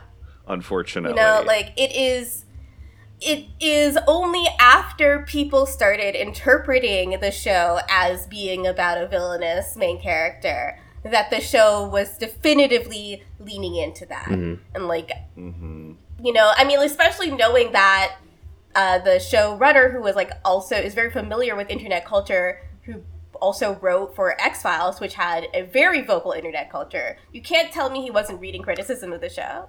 Yeah. Yeah. Another thing about the grouping of shows y'all are talking about is that they were all made for AMC. Wild. Yeah. Wild. That's true. Like that really also, that was a network that was really only playing old movies Yeah, for a like very long time. you could watch The Green Mile just about any day of the week on there. Pretty much. If I was sick in high school, I would turn on AMC because there would be a movie Yeah. on. Yeah, no, You know? I mean, I had swine flu in high school, and I stayed home and I watched Witness with Harrison Ford like 3 days in a row on AMC. And I mean, they did previously have a much more like TCM model, because I remember like earlier, even mid 2000s, they still didn't really have commercials, and it was more of a little bit TCM like or Cinemax kind of vibe or something like that. Yeah, there would be like longer breaks between movies, but they'd play the whole movie like lightly edited for content. Yeah. Essentially. But that's also, I think, such a telling pivot of like all of these. I mean, FX also, but these channels that predominantly focused on playing movies on television or playing reruns of shows were getting into like original scripted content. And that eventually culminates with like the more contemporary equivalent of those kind of cable networks, which are streaming services, ultimately getting into the same sort of territory. Yeah. And I was reading, I had not really like thought of it in these terms exactly, but I was reading an article today for Dig Boston by my friend Jake Mulligan, which is about like just like the state of cinema and also on cinema. The Tim Heidecker, Greg Turkington multimedia empire. But he was talking. Look, we're all friends of the VFA in here, right? He was saying that like, now there's like the major Hollywood studios and then the like major Silicon Valley studios. And I guess I had just not thought of it in those terms explicitly of like the streaming networks are the like Silicon Valley studios. And that's like a different Hollywood and industry, but it's the same kind of thing of these places that were essentially just like content dumping grounds. I mean, like Amazon Prime is like the most lawless garbage streaming service, and now they have Small Axe and Underground Railroad and documentaries like Time and all this like political important artwork. They like made a new Tom Clancy movie for it. With Michael B. Jordan. Yeah, the Amazon Tom Clancy universe is a little troubling. They also With Jim Office. like in the nerdosphere, they had for a while like dipped their toe into being on the vanguard of bringing like anime over into the West, which I think at the end of the day Netflix and Crunchyroll are duking it out and Amazon let it go. Yeah. But they brought over like Made in Abyss, which I had my own reasons for not really wanting to watch that are, I don't know, too much to get into literally right now. But it is an incredibly beautiful show. It is like a really beautifully animated show, very critically acclaimed. Mm-hmm. And then they also just have like weird random bullshit, just random fucking shit. Like Reign of Fire, the dragon movie with Christian Bale. Yes. Yeah. That is well, that's to me an AMC classic. That to me is one of the movies I think of when I think of watching AMC, which that is a movie I was thinking because there's like a scene where Christian Bale in like post-apocalyptic world is like telling the story of Star Wars to kids like it's like a campfire tale. Mm-hmm. David, my partner David, watched this movie literally this week and told me about this scene. Please go ahead. Oh no, that's just literally all I had to say about Reign of Fire. But I don't know. God. That just felt like some kind that scene of is very point cute. could be extrapolated from that about Yeah. media. Who knows? Yeah. I mean, they're clearly leading into a pastiche, Yeah. but I like really liking it and like really liking that they're doing that. It's another, again, just a joyful movie. I just like movies where you can tell that people are having a good time. Mm-hmm. A lot of the time. Yeah. And I feel like, I don't know, I feel like with prestige stuff, I mean, the thing I wanted to say about AMC, is that the reason why they were able to changed their brand from something that was like just we play classic movies, popcorn classics, is because they had the implied prestige of that classic cinema again to say like, oh, the stuff that we produce will be different from other television shows. That is really true. Yeah. Damn. You know, ultimately that's like not true when you look at sort of like how like especially Breaking Bad is just a soap opera that is shot in a different way than most shows are It's shot. the same shit with like Downton Abbey. You know, my parents love that. My mother would not watch a conventional daytime soap, but it's literally that, but just like gussied up for Anglophiles. Yeah. Yeah, you know, it turns out everyone likes melodrama. I'm watching Berserk also and reading Berserk for the first time, and the thing is, Kentaro Miura has said like he really loved Rose of Versailles, which is like a shoujo manga, like a girls manga that's all about romance and political machinations and stuff like that. And very pretty boys, and he was really inspired by melodrama, and it turns out melodrama is just compelling, and when deployed correctly or in specific ways, can like heighten the emotional content of your serious dramatic work. But it's that these like aesthetic markers of the way they shot things like became then indicative of like how seriously intellectually we should take it. It was like, unfortunately, the message that Hollywood and television took forward, and then through The Walking Dead came into with games, which The Walking Dead, like the reason people think it's like that Walking Dead Telltale visual novel, the reason people really like it, they say the writing is really good, but a lot of that has to do with it just like emotionally manipulating you with melodrama because of that little girl's relationship to the dad that you were playing as. Like, you know that guy is toast from the beginning of that game. You can't tell me you don't know. Yeah, and also it's a zombie game. The way like, well, so I think what you're indicating about like good writing is like just kind of one of the ways people kind of discuss like generally prestige things. But in The Walking Dead, like, I don't know, the way people talk about like good games writing or like script writing in a game or something like that, especially in that one, is like you said, it's just like very emotionally manipulative. It's creating the most ridiculous situations and then making you feel guilty for like what happened in them. Yeah. X character will remember that. Like it is doing it on purpose. It's trying to twist the knife in every single moment. And it works. Like, definitely works. But it's different from what I would consider, I don't know, good or literary writing. Yeah. It is effective melodrama. Yeah.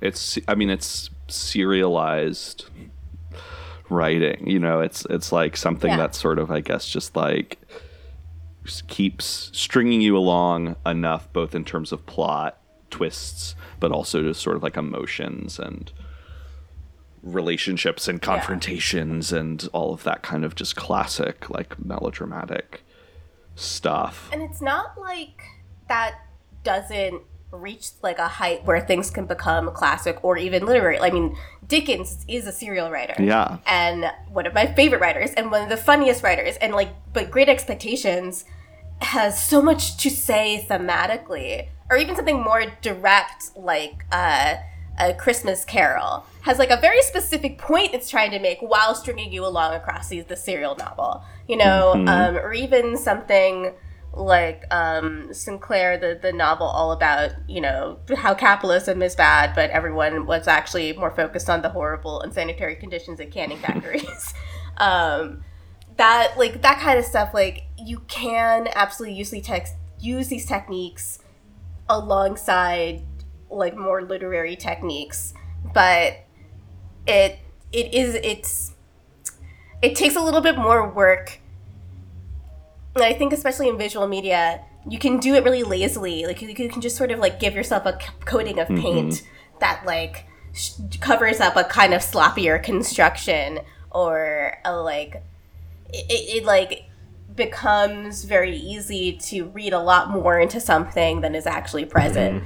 And I think that's like a particularly endemic to video games because you are so glued into it emotionally, because you are so like hooked into the characters, even if like in a lot of these games all you're doing is watching them in really long cutscenes, because they do perform actions that you know, like I'm thinking particularly of The Last of Us, like everything's very deliberate and like it does feel very precarious. There's a baseline level of game design that is really effective in making you feel like you are Joel and you are emotionally attached to him and emotionally attached to Ellie. Yeah. But it's just that they give it like the visual markers that tell you should be taking this as seriously as you would take The Sopranos, as seriously as you would take The Walking Dead. That makes you see things that the game is not really compellingly doing, actually.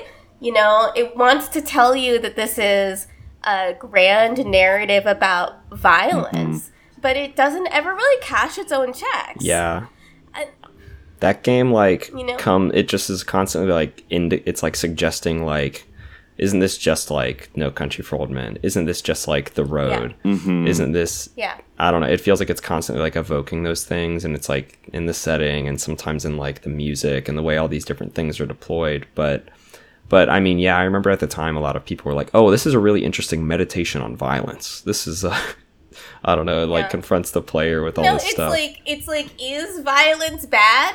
Question mark. Yes, that's the meditation. Yeah, well, it just like makes you do the violence over and over and over again. But it's like, I mean, you were talking about like Dark Souls using repetition in a pretty effective way earlier, and I feel like The Last of Us is like not at all.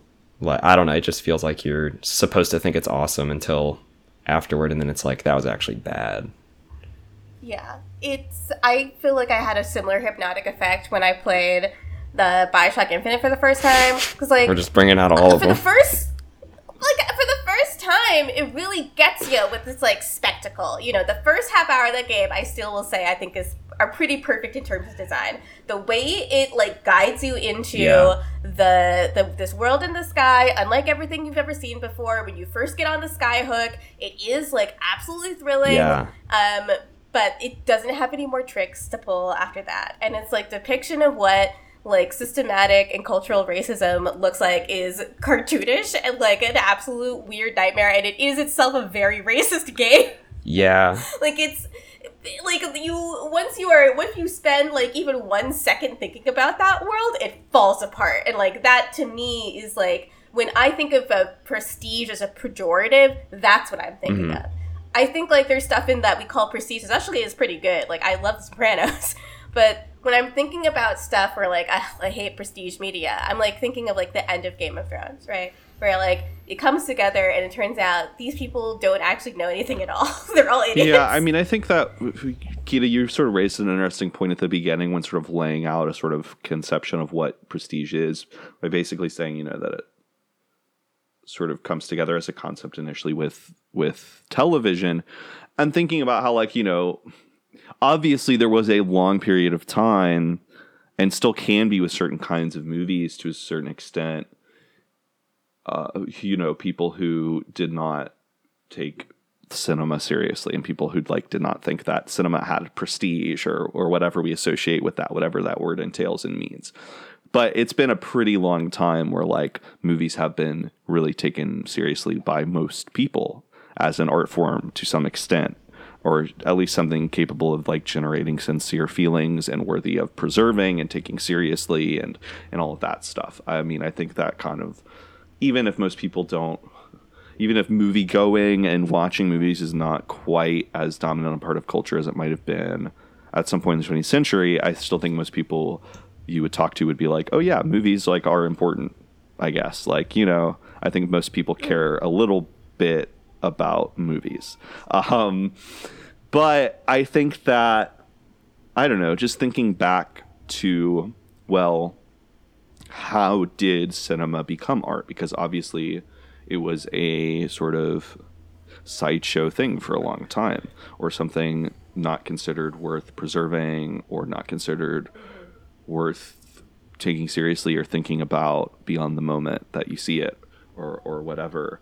And I mean, obviously, I think a lot of that sort of comes with like, I don't know, maybe like the 50s and 60s with sort of a lot of like changes and sort of rising just like a rising development of like film criticism and sort of cinephilia as like written forms and auteurism and all of that stuff. And just thinking about prestige, because, you know, it's not, as Seth, you said, you know, it's not this like clear set of tropes or aesthetic markers necessarily. There are, I think, signifiers and things we think about, but I feel like it's much closer to something like noir, which was, when those movies were coming out, like a really, you know, there are genres amongst noir a little bit, like, you know, hard-boiled detective, you know, femme fatale, kind of more like social issue, relationship-driven movies that aren't really crime stuff. There's like a whole And it's subgenre of nuclear paranoia movies. yeah, and it's a lot of showing like the underbelly of a city, the lower class kind of network, all these things. there's a lot of different kind of actual like literal industrial genres sort of within that, as sort of like what those movies would have been like tagged as at the time. But they became sort of clumped together and seen as one sort of distinct wave of movies because of like French film critics being like, hey, these movies all have some things in common. You know, they're coming out after the war in much quicker, greater succession than they were during the war, because obviously American movies were not coming out in France during World War II for obvious reasons. And now people think of noir as a solid genre, you know, the detective with the fedora, shadows, contrast, again, the femme fatale, certain aesthetic markers. And I think much more of that has to do with the idea of like neo-noir than noir itself. Or like, you know, there are these letterbox lists that are like neon noir with like Refn movies and fucking, I don't know, every movie with bisexual lighting ever. But, you know, I just think that it's like once something has these like things that are inspired by it, then it becomes much more like codified and commodified than what it was actually at that time. And so now that people are like, oh, neo-noir is influenced by noir, it's paying homage, then noir becomes this like clear thing in your mind. And I think that's sort of what the journey of prestige is, to where like you have these certain long, in-depth, serialized stories in a medium that has historically been pretty disposable, that are trying for something a little bit different. And so then now games is like, okay, we saw how this industry took a path to being taken seriously. Let's emulate that. And so at the beginning, I think of all these things, you know, prestige is like, what is it? Like, it's like grit, grim, you know, what, I don't know, you know, it's a little desaturated color palette. Yeah, but then over time now, I feel like it's at a point where it's something very kind of almost sort of clear. I mean, in different ways, there are different versions of it. Like, I think you could, like, there's like, you know, the mass market paperback adaptation, middle-aged Oscar actress vehicle prestige miniseries subgenre, you know, Big Little Lies, Mayor of Easttown. There's a fucking Julianne Moore, Pablo Larraín, Stephen King one. Sharp Objects. Yeah, Sharp Objects. Lizzie's Story, I think is what it's called, with Julianne Moore. You know, there's like, that's prestige as much as The Sopranos, as much as any crime thing. Or I guess that's all kind of crime stuff, but a different version of it.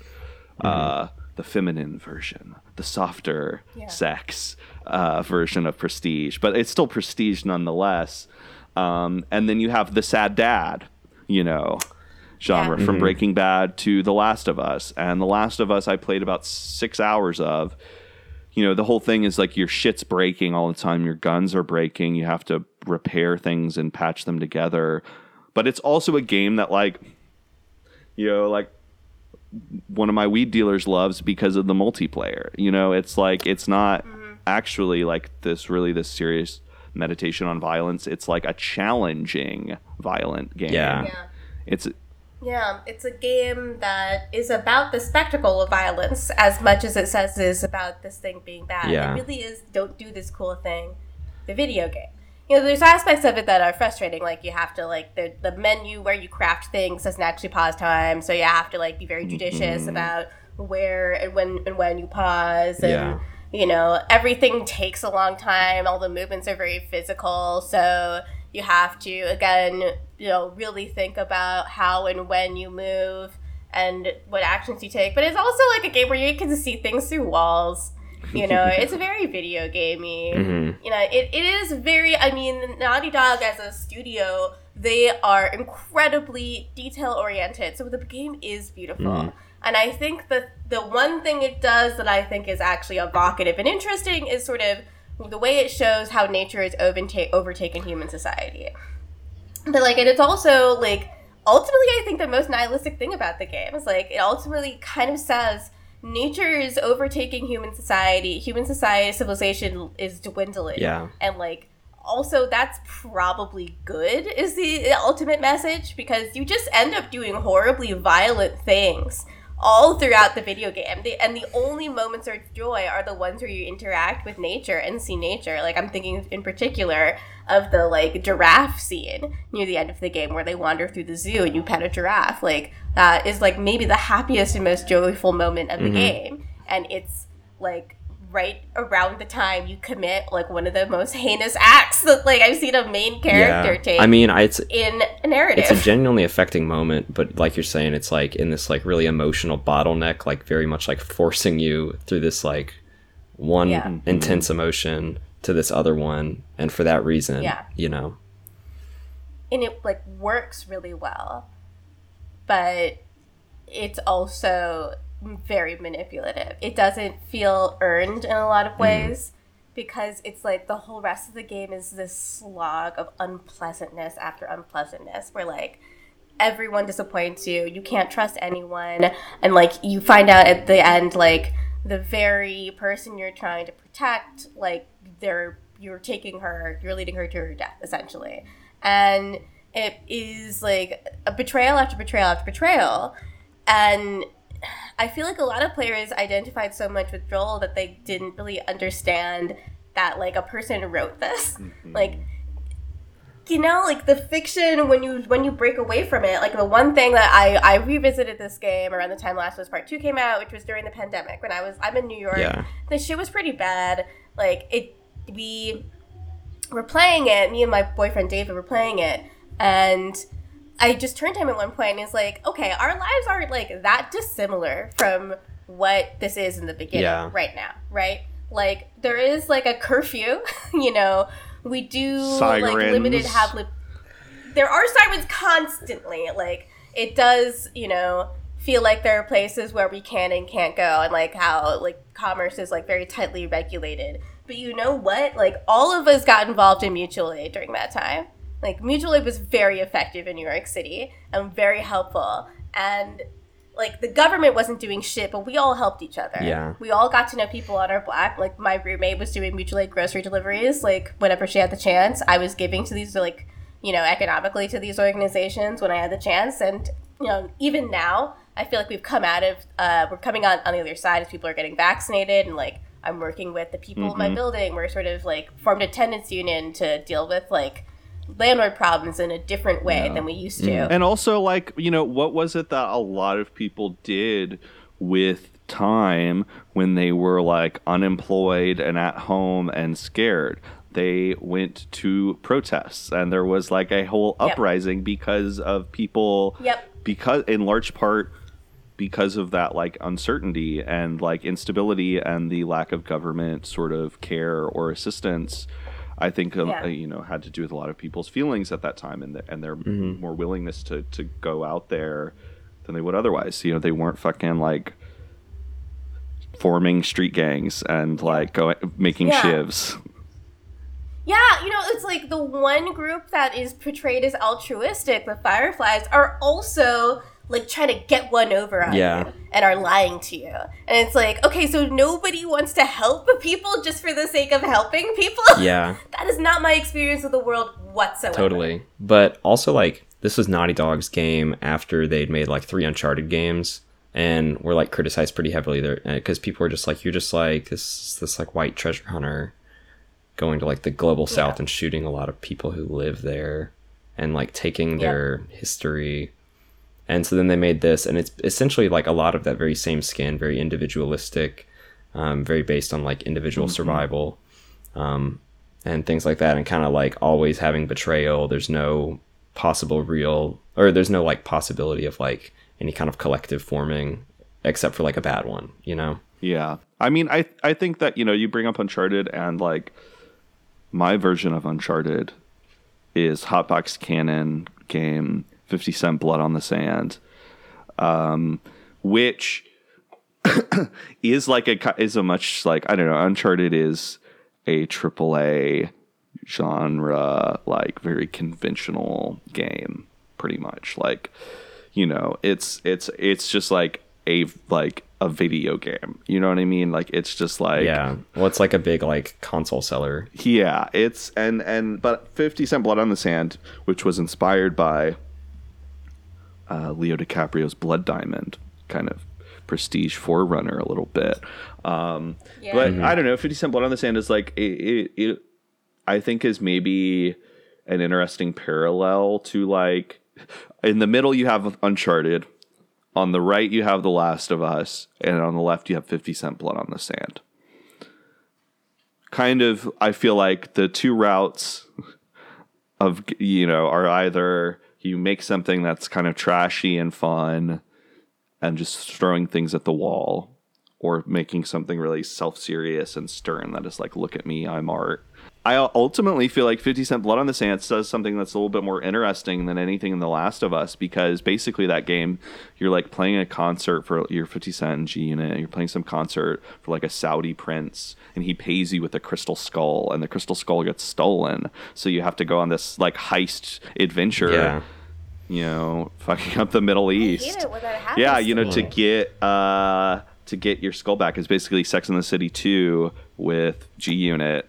But I'm always seeing that 50 Cent Blood in the Sand is like Sex in the City 2 with that's you. That's what you say. That's what David Ehrlich said when he played that game, probably. Jesus Christ. Probably. But I don't know. I just thinking about that in like the history of just sort of like Black musicians and a lot of rappers and hip hop artists not being financially compensated or fairly paid for their work, or not being able to have ownership of their work, is kind of a little bit, 50 Cent maybe working out like frustrations with the industry through this game a little bit in some way accidentally. But it's also fun. Like there's like a cursing button in the game, and you can play as the different members of G-Unit.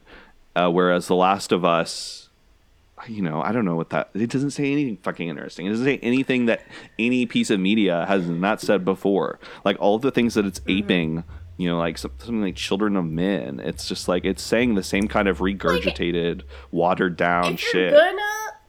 If you're gonna just, like, ride Cormac McCarthy's coattails... Yeah. You better be as good as the Coen brothers. And No Country for Old Men is already like a survival horror type thing. It's these two guys hunting each other. There's a lot of objects that are found and manipulated and interacted with. A lot of sort of very sensory tracking.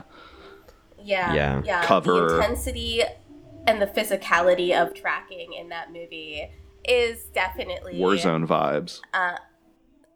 It's something that you can see game developers have looked at and thought about, like, how do we translate into this into video game speak? And like, I think a lot of it is like you see in The Last of Us, like the really intense physicality of crafting in that game, and how much you have to think about resource management. Like, that is definitely inspired by, like, how do we have the character feel like they are being hunted by something as inescapable as Anton Chigurh, essentially. Well, but that doesn't think about what is actually Cormac McCarthy trying to say. He's trying to say, like, a pretty conservative message, which is that the future is completely ununderstandable, and the world has no place for old-fashioned values anymore. That's literally the message of No Country for Old Men. And the road is just like, the world falls apart and everyone immediately resorts to like gang rape and like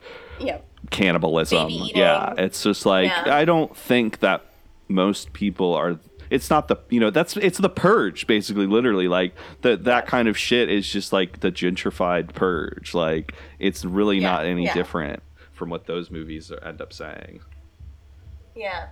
It is, I think, though, like, what is in Cormac McCarthy's benefit is that he's a great prose stylist, and like that's what you end up taking away from this, is that this imagery is so evocative, and he does, like, when he is trying to depict like an innately human darkness, he does tap into something that I think is really real. Like when you in the Blood Meridian, when he's depicting like the absolute horror of westward expansion, it's effective, but it's just he's so nihilistic. He ends up back in this right-winged place, you know, and like it's possible to be cognizant of that. It's just that I think when it gets filtered through like a Coen Brothers movie or like a popular but unremarkable adaptation of The Road into video games, like it gets even more removed from the actual politics of Cormac McCarthy into this sort of politicsless blob. It's like a Ditto at that point, you know? Yeah, but even like, I mean, we mentioned The Last of Us, and like the second game in that series does like kind of carry like an implicit politics with like its story of like kind of like not like a two-state solution, but like two factions, and it's just like it's like violence leads to more violence. It's just innate, and then you know you find out Neil Druckmann is a Zionist, and you're like, oh, okay, well, Oh my god. sure. So like he has said stuff in the press about he lived in Israel when he was pretty young, you know. I think he left before he was like 10. So he does have memories of like the violence of the way that Israel has violently suppressed Palestinian people for decades. He himself is a Zionist, and you can see that expressed in this game with the way that he depicts sort of like what he says is a quote cycle of violence, like a generational cycle of violence. But like the Zionism place where it comes from is like it's sort of this like woe is me, I can't, but this just has no solution, and there's nothing to be done about this. Yeah. Which is such a defeatist and like sad and nihilistic view, when like even in the text of the game, you know that you are going to unreasonable lengths to do something that like you really don't have to do. Well, yeah, and it's like, and then it, you know, it's motivated like, by emotion, and it's like, it feels like something that not as a character trait that is not born out of actual like character choices, but something a writer wrote, you know? yeah, it's got the bulletproof screenplay type. Yeah, it's all very like philosophy 101, like Saw kind of like, you know, you got the like baby on the train tracks and you gotta pull the switch or whatever kind of fucking hypothetical, gotta hear both sides shit where like everybody's complicit. And also it just like the way that so much like, I mean, just discourse around like occupied places in general, but the way they're framed a lot of like popular media, you know, Palestine, and like, I don't know, I think of like movies like the like Jack Ryan Patriot Games about like the IRA, or like anything about North Korea, where it's just like, oh, this culture of fear, like you can't be afraid, like that leads to violence and everyone's just lashing out because they're scared. And it's like, well, of course these people are fucking scared because this is the place that they live, and it's been taken over and invaded and occupied, and they've been turned into aliens in their own home. And like, fucking course, like, and but just they're always framed as these like debates, these discursive like hypothetical scenarios that are then played out in genre fiction. Yeah, and like if you really want to think about what video games exist that do, I think, reach this like level of their approach to design, their approach to gameplay, and their approach to storytelling, where I want to elevate them into like mainstream conversations about art. They're very different kinds of games than The Last of Us is. I mean, the first thing I would think about is Nier. Nier Automata and Nier Replicant, I think, are really video gamey games, and like very much in conversation with long-held tropes about Japanese RPGs, especially in the way that they treat sort of like secondary characters and quest systems and stuff. And also like sort of the ultimate thing it's responding to is this idea, like a completionist mindset for the types of people that need to see every single ending of a video game, which is like a particular kind of gamer. Yeah. One that plays Japanese RPGs in particular is sort of known to be a completionist. But the still, like, even though it's in part of sort of a niche area, it ends up talking about and interacting with conversations about humanity and the nature of self and what it means to be in a community in ways that have had a lasting impact on me as a person. They're good. I mean, there are also games where, like, a lady runs around in lingerie with a big old sword, where she, like, threatens to piss down your throat. So that there's that also. But I think that those things end up enhancing. I mean, when you actually think about, like, what it means to be an auteur, like, those aspects are what the things are, the markers of this being an auteurism, like being, like, the product of an auteurism. Yeah. Fetishes. Fetishes. Exactly. Yes. It's Quentin Tarantino's, like, ladies' feet. Or, but, like, even more simply, it's, like, the way that, like, in Brett, like, every single... It's like the way that the Breathless guy, I forget, Godard. I'm very stoned. Godard. Why did I forget this? Why did I only start thinking about Jean-Claude Van Damme? I don't know why. Now that's elevated right there. But yeah, but like in Godard, where he's just like constantly making movies about how all women are whores, you know? Like, Yeah. It's not something you can really ignore about the work also. Like, these are products of imperfect people. Yeah, some people would say Godard was the first white guy snapping in cinema long before Taxi Driver I'm just and thinking, the Joker. this just makes me think of an absurd film Twitter incident. I won't name any names, but this one, like, feminist film publication was, like, trying to dunk on Jean-Luc Godard. And the reason why, like, the reason they said he was bad is because there was, like, a couple years ago, a, like, French biopic about, I can't even remember the title, Redoubtable or something like that, about, like, Godard. It's kind of a comedy. It's by the guy who did The Artist, I think. That's a So, cute you know, name. that kind Sounds of likely. like movie buff eye candy shit. And in the movie, like, he stops going down on his girlfriend. Like, he's like eating her out and then stops. But it's like some, like, I don't know, fictionalized movie. And they're like, yeah, in this movie it shows him, like, not finishing going down on his girlfriend, so he's not a male ally, so he's canceled. The DJ Khaled not- of the French New Wave. Oh, that's why you cancel him, and not for the movie he made about Anna Karenina after they broke up, starring Brigitte Bardot, basically dressed up as Anna Karenina, that ends with her dying in a car crash, where the camera lingers over her gruesomely laid out, like, body. Yeah, or I mean, I think it's kind of fascinating as a film object, but Letter to Jane, which is just an hour-long examination of a photograph of Jane Fonda, is like, it's kind of like Max Landis's Carly Rae Jepsen video vibes a little bit. Yeah, absolutely. Spine chilling. Absolutely. That's a clickbait quote I'm gonna put in the tweet or something. Yeah. Jean-Luc Godard's Letter to Jane is the Max Landis Carly Rae Jepsen video essay of the French New Wave. I mean, the thing is, like, you're super not right. It's really making me pissed off. Yeah. I Good on it. I'm said mad it. now. One general tendency I want to talk about before we wrap up, though, with prestige stuff, is that I feel like generally there's kind of like a way in which, we kind of talked about it earlier, but it's like media that comes with like reading instructions. Mm-hmm. If that makes sense.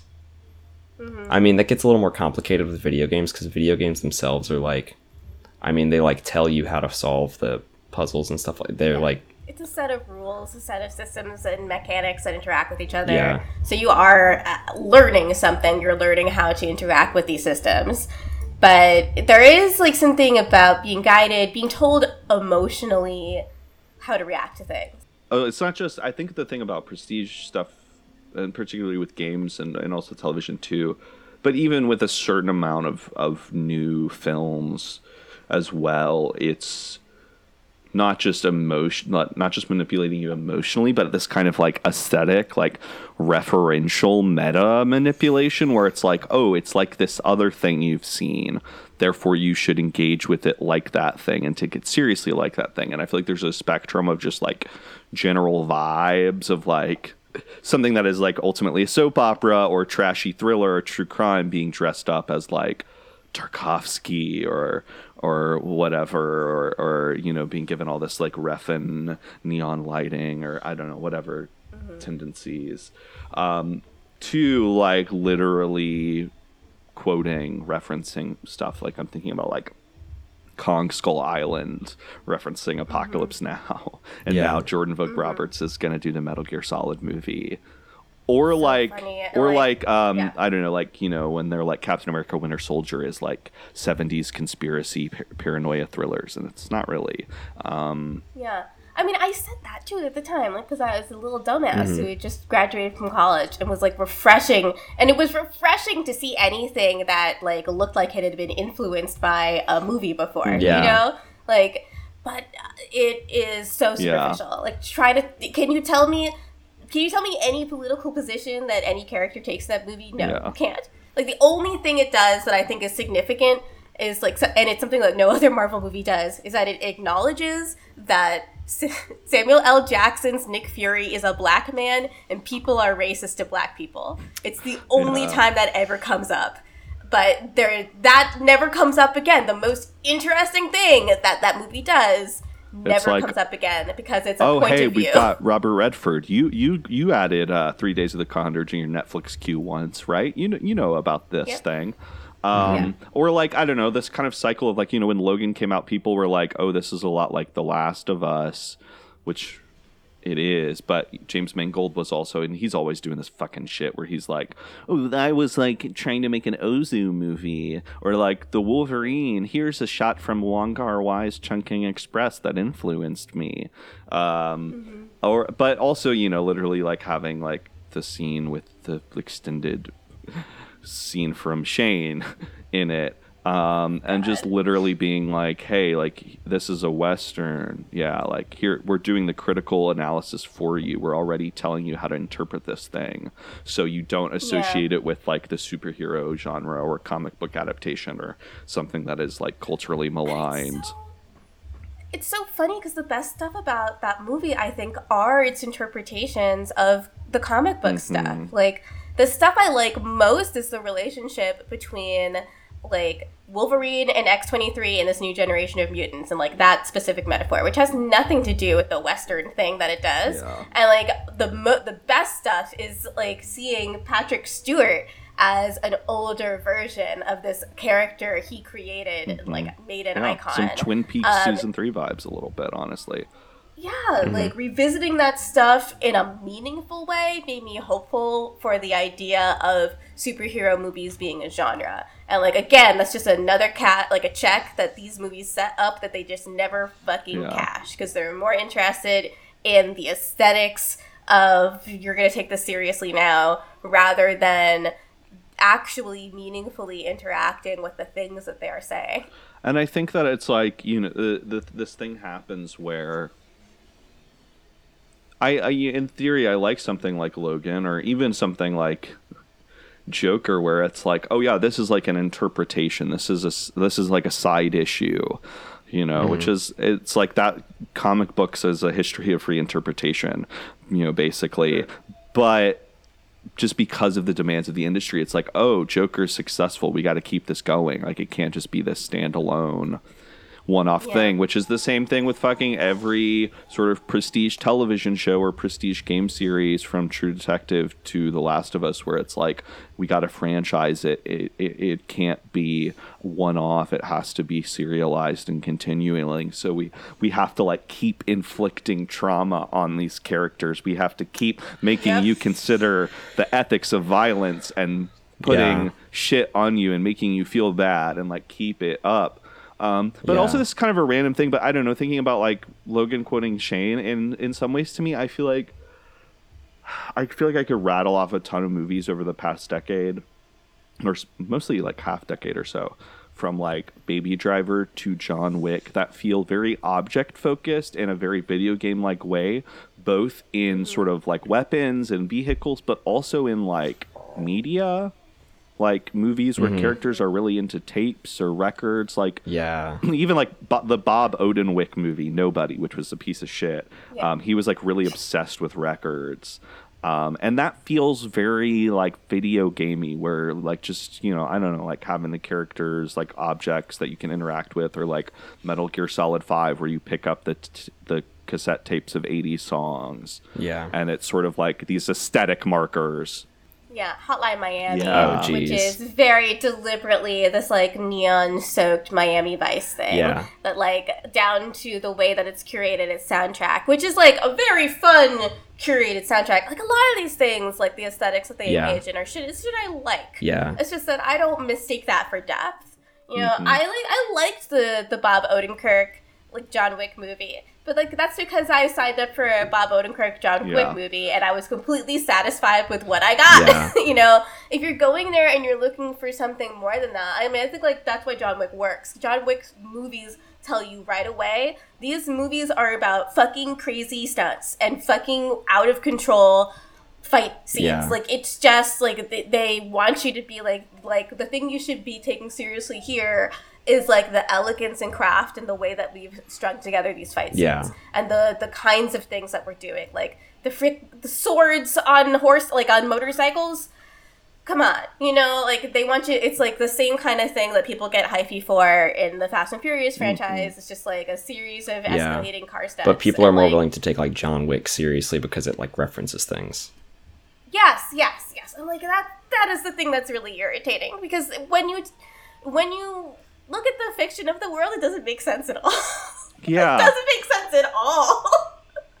Like, everyone in New York City essentially is an assassin or has the potential to be an assassin. What's going on? I mean, y'all I live just- there. Y'all could tell me. Watching John Wick 2, I just remember going to the theater and seeing that before everybody had been like in the reviews like, oh, this is like a Buster Keaton movie. It's like all these stunts and stuff. And then the movie starts and there's literally for like a second like a Buster Keaton movie projected on a wall, and I'm just like, oh, like y'all guys like didn't have that idea. Like it was just like given to you by the text of the movie itself. And Yeah. Yeah, you are correctly and it gave you the interpreting critical the framework. thing. Yeah. And Yeah. it also just like reminds me of a bunch of, I mean, we talked about kind of like action games and kind of like more traditional, really big budget games that kind of integrate these like emotions and like put them on the face and say this game's about, you know, violence, or this game's about fatherhood or whatever. But there's another strain of games that kind of do a similar thing, which is kind of like this smaller kind of form of like indie puzzle games that like use puzzles to express like, or just like make you meditate on this like problems that people are facing. Like one is like Braid, but Oh my other God, ones like, you know, yeah. Superliminal, Unfinished Swan, What Remains of Edith Finch, like I don't know, these type of like puzzle games where it's like you just like meditate on somebody's internality while you do puzzles that like sometimes engage with that stuff, but most of the time it's like you're listening to a podcast and then you're doing a puzzle at the same time. Yeah, essentially Jonathan Blow will make you do a complex and like actually pretty intellectually engaging puzzle while you listen to a podcast of his reactionary politics. Yeah. Like, Or like The Witness, including that Tarkovsky clip in it, if we're just talking about like, you know, including stuff Oh my to like God. make people interpret it away. yeah, it is like, that is an artistic technique, right? That's collage. It's just like the more successful collage is, the more specific it is, and it feels like this is just kind of putting two things together and saying this are the same. These two things are the same, without actually doing the work of making them compellingly the same. I mean, I can't, believe we hadn't mentioned Death Stranding. So I feel like Kojima's taste and tweets about movies really inform the Prestige canon. But also that movie, oh God, that movie, That film. Really giving away that here. game has a few filmmakers who appear in it. who are very, I think, telling of this. Nicholas Winding Refn, who is both has a sort of arty European sheen and a kind of some kind of vibe of prestige, but is also so trashy and depraved and violent. And yeah, like he's like, I think, a weird outlier in that everyone remembers Drive because of the soundtrack, which weirdly evokes Hotline Miami also, and I think shares some artists with Hotline Miami. The imagery also kind of evokes it. Synthwave. Yeah, the imagery evokes it too, yes. And I mean, the character of the driver himself is really video gamey. It's very much structured in like a series of levels and that escalate and how hard they are, and also like the level of violence. But the thing about that movie ultimately isn't like a judgment of the level of violence, but a presentation and meditation on it. And like that's something that becomes more clear the more you watch Refn's work, which is really all just about men who do violent things, and not in a judgmental way, but like what are those people like? And then also women who do violent things, and what are those people like? That's makes him a different. It's not moralizing in the way that I associate with prestige media, and definitely not moralizing in the way that Kojima is. Kojima is interested in men and women who do violent things, but he has very different opinions about women who do violent things than men who do violent things. Yeah, and I think that Refn is like, a little bit more like Paul Verhoeven as this like European outsider, a lot of times obsessed with unseemly Americana. And Guillermo del Toro, also appearing in that game, is somebody who similarly went from like European art house to way more Hollywood and, Oscar winning than Refn would or probably will ever be. But similarly is somebody who's like, oh, he's this genre visionary. He carries around a sketchbook and draws monsters. The lovable nerd. But also is like... I think there's a lot of fascinating imagery in his movies, but one of the failings of them is that they are just like subtext to the point of like it's text. Like there's really just like one way to interpret it of like this is about like fascism in under Franco and the Red Scare and homophobia and just like hey like these lettergraphed themes like capital T and genre movies, horror movies, monster movies, every kind of thing has had a lot of intentional or not commentary over the ages. But now it's just like with someone like him, he's made it like Oscar acceptable, and made a certain kind of film fit into a box of like what a serious movie is supposed to be. And I think that I don't know with somebody like Kojima who really is taking liberally from movies and other media a lot. There's a similar sort of thing where it's just like it's really like not that different in a lot of ways from what it's trying to emulate or take from. It's just like much more obvious whatever the meaning is. Yeah. Kojima has the subtlety of a fucking brick. Yeah. He's got a big smooth brain and he's not ashamed of that. And like there's something to respect about that. He's very direct. He loves what he loves. Yeah. And he's going to be extremely direct with you. Sometimes it really, really works. Like PT, I think, is like a perfect piece of art. It is such a shame that game functionally doesn't exist anymore. But it is literally as a discrete art object, it is itself a perfect piece of design. And like the Fox engine that he was working on, like holy shit, like that is an incredible feat of engineering. That game looks incredible. Yeah.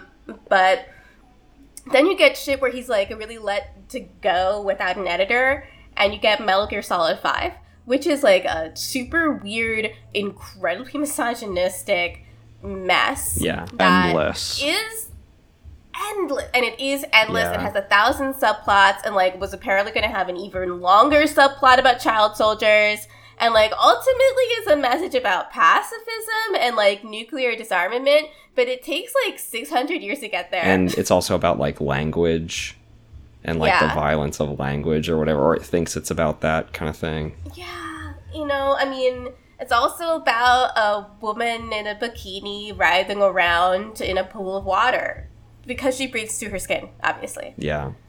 And you're sexist if you think it's because she's got nice titties and a little booty. But, like, what did he say about journalists who said that the design of Quiet was sexist? It's like a 7-year-old tweet. Yeah, it was like, he was like, you will all see and feel shame whenever you discover the true reason. You will regret your words and deeds. Oh, that was. I just think about his classic Happy Pride Month tweet of where he's like, I may be wearing a rainbow shirt, but I am not gay.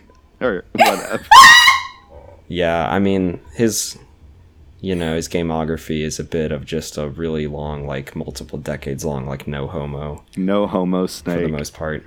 Yeah. Yeah. It's like the more he tries to tell the fandom for Metal Gear that Snake and Otacon are not in a relationship, the less convinced they are. Yeah, they're like, he really bothers you a lot. You know what? I just am realizing. It bothers you so much you gave them a daughter, but okay. They need fuck Oscar Isaac. Kenny Omega needs to play Snake in the Metal Gear Solid movie. These games, like, when you look through what he's trying to do, and I think that this is the level through which I appreciate, like, the work of Refn and the work of Guillermo del Toro, they're camp! And, like, that's what makes them so good at the end of the day. It's, like, at the same time as there's, like, Snake is a serious, like, a military operative, he wears a catsuit that goes straight up his ass crack. So you see each individual butt cheek move around as he's, like, grinding on the ground, crawling everywhere. You know? Like, it's a campy game. Those are campy games. They have the Beauty and the Beast squad, which are all like beautiful women who were giving ironic punishments based on like the 7 deadly sins or whatever, or fairy tales, and or some shit like that. They're all wearing like rubber fetish suits. Yep, drag queen shit. Yeah, yeah. It's much more Sucker Punch than Kong Skull Island, I think. Yeah, it's like has a lot more in common with camp, like especially like queer camp stuff, and I don't know how I feel like it is on purpose, but I feel like he doesn't understand that is the stuff that people remember and like about him.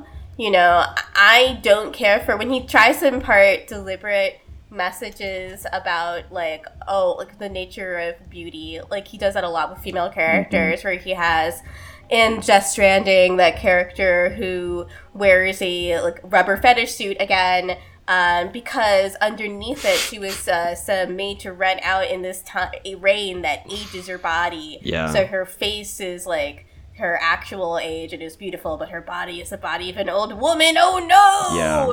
Or the character that is literally like named Mama because she has a little ghost baby that will never grow up, and so she has to always tend to. Yeah. And her ringtone is like when she calls you is literally like a little lullaby, and it's just like fuck off, dude. Fuck you. Well, yeah. Well, that whole thing is like. Also, Death Stranding is like it's this man who has to like carry a baby around, which is yet another form of a dad game, which is just like heavy rain. It's just like not queering fatherhood, but it's just like shut the fuck up. Well, because that makes it sound like it's like a positive thing or something like that. Yeah, but it's like these gay like dads. Yeah, well, it's just like game developers getting older and they're just like this fatherhood shit. Yeah, is crazy. I mean, it's like how. You know, M. Night Shyamalan had kids, and he was like, I feel a little bit weird making scary movies, so I'm going to make The Last Airbender and After Earth, which After Earth especially is like about fatherhood and about being a parent. And then his kids got older, and he was like, okay, I can like make scary movies again. Yeah. Well, Children of Men is that same way, where it's like a man having to care for whatever, a child, future of humanity. I saw a tweet from like Screenslate or something when Resident Evil Village came out being like, I'm tired of playing a dad carrying a baby. Damn. Well, I mean, yeah, it's you can definitely see a point in video games where people like started having children and then started making games about having children.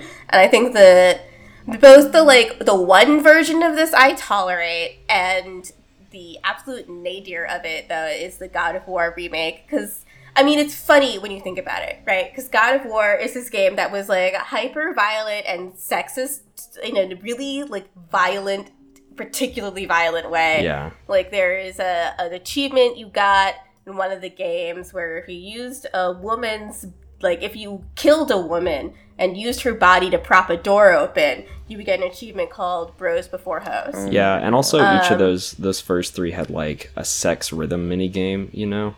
Yeah. Yeah. Like literally, like you the player would a QuickTime event mini game to fuck a pretty lady.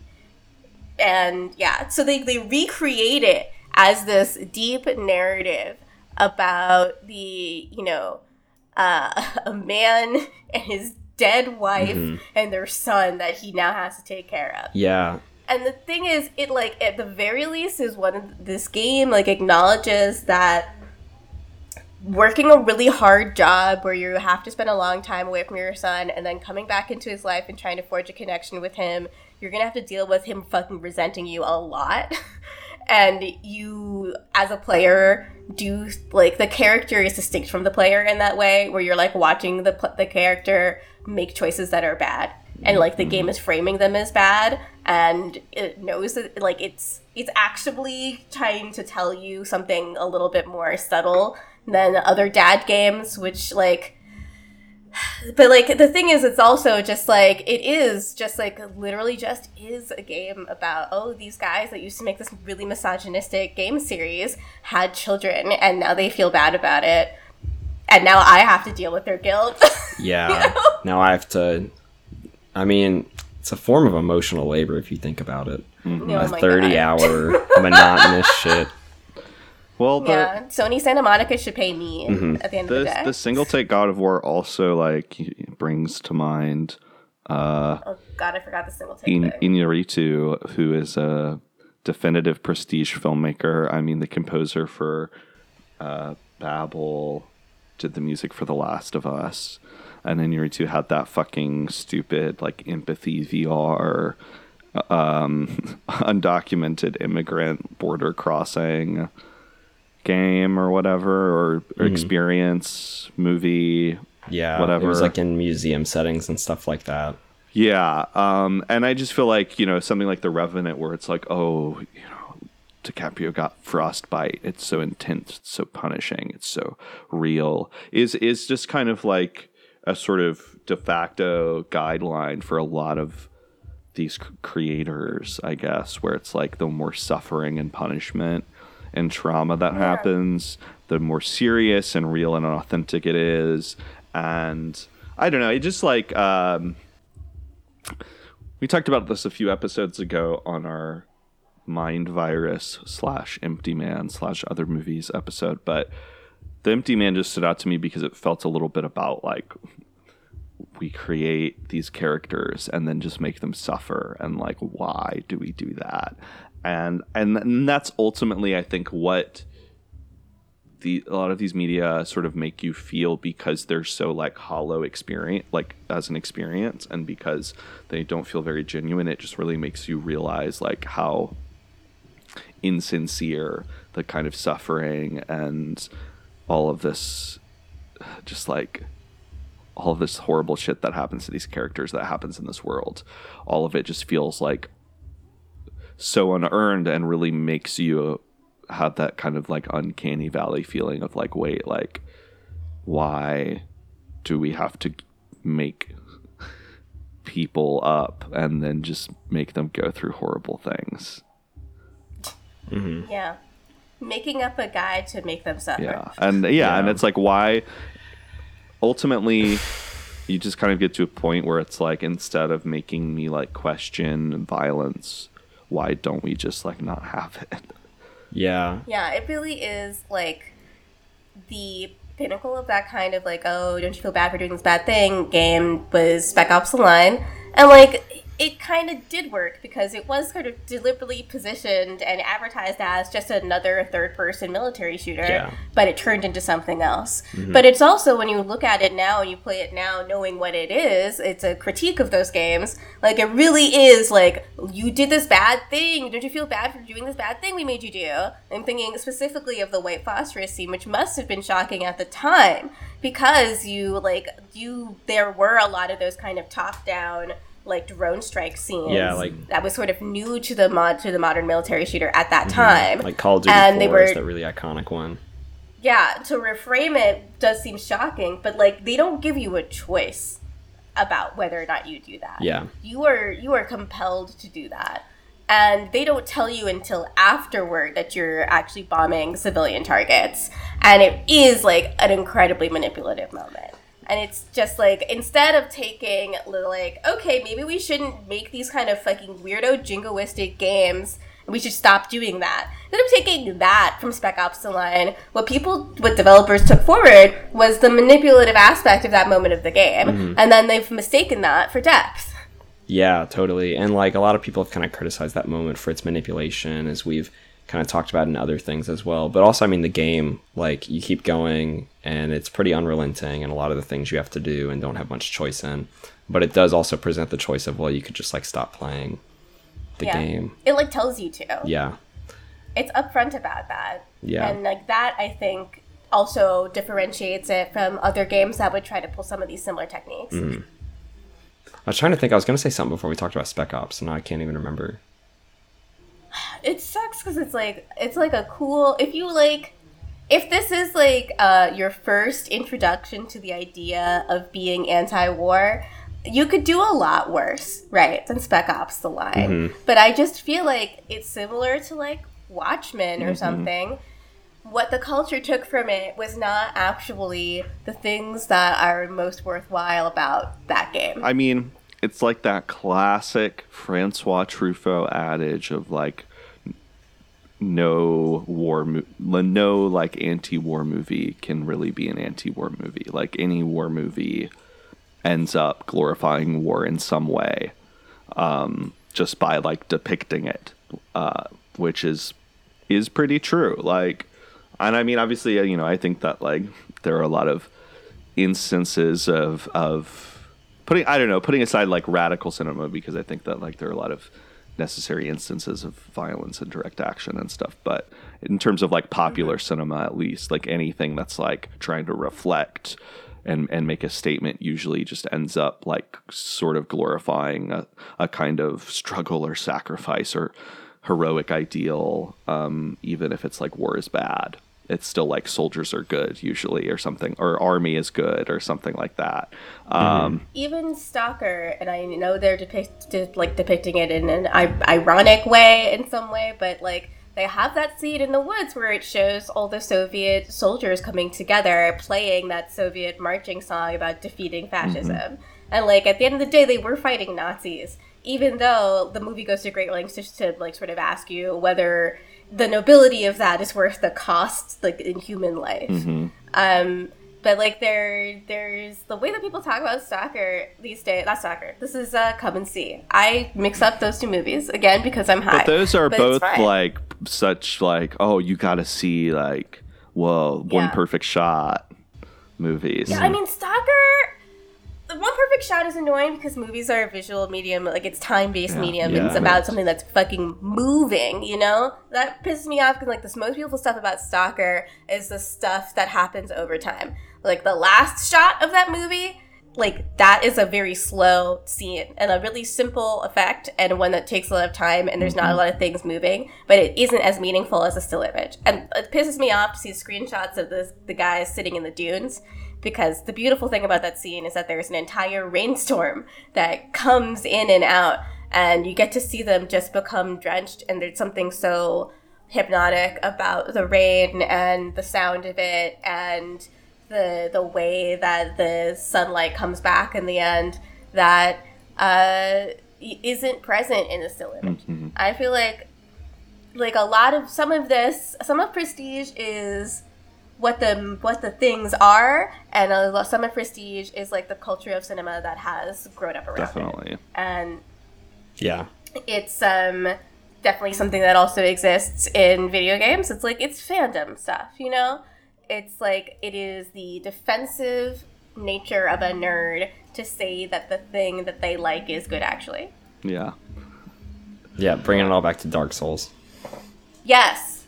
But sometimes the thing that you like is good actually because it's goofy ass, and not because it's like meaningful and deep. Sometimes the thing that you like is good because it like makes you cry, but also there's a lady running around in her underwear with a big sword talking about how she's gonna fuck your skull. You know? Like, sometimes you have to embrace the fact that you are making a pulp thing in a pulp medium. Yeah. And like, that's what makes it, that is the thing that makes it good. That's what makes wrestling good. Exactly. That's what makes comic books good, you know?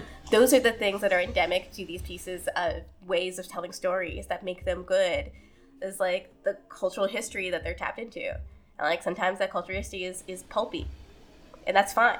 That's the spectrum. Prestige, pulp. Yeah. I like my... Which side will you take? I like my OJ with the pulp, personally. I don't need it refined or strained. That feels like a good note, I think, to wrap up the conversation on. We did have an email question this week. Do we want to do that? Yeah. Or do we? Let's do it. Very first in Hotbox history, a listener email. This should be played at high volume, preferably in a residential area.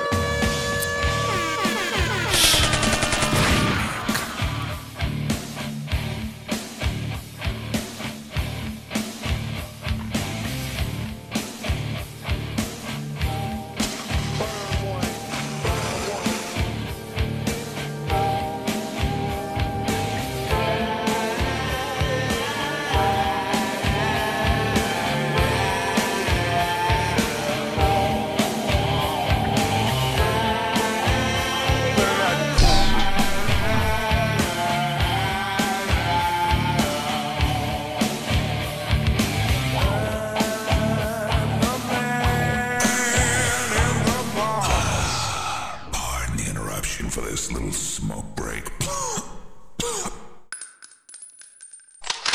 This one comes in from a listener named Tully, who... Tully, it's like Sully.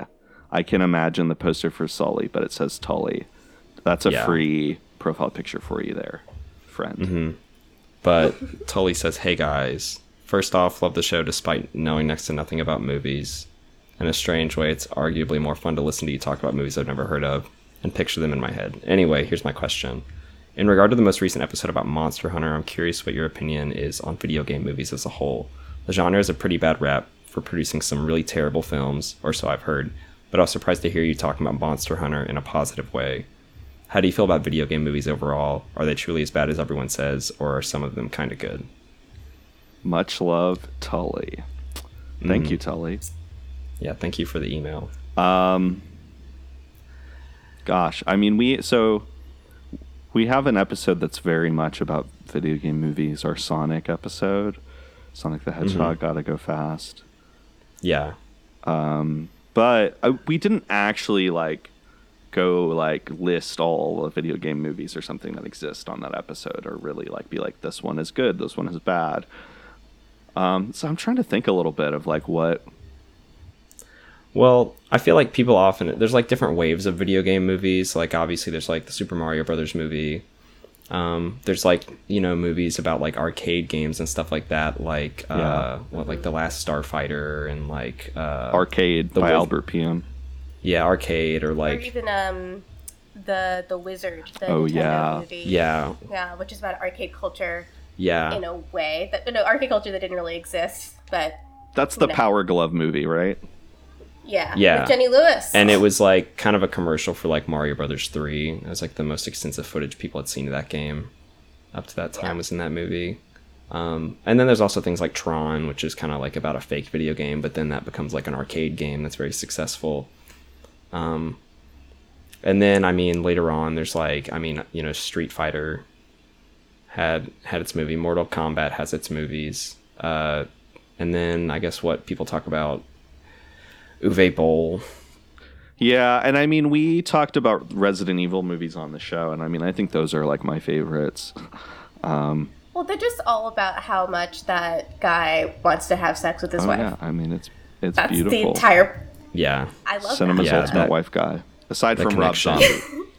Yeah. that. Yeah, those are the two. So I don't know. I mean, I don't know that I have like a definitive like they're good or they're bad.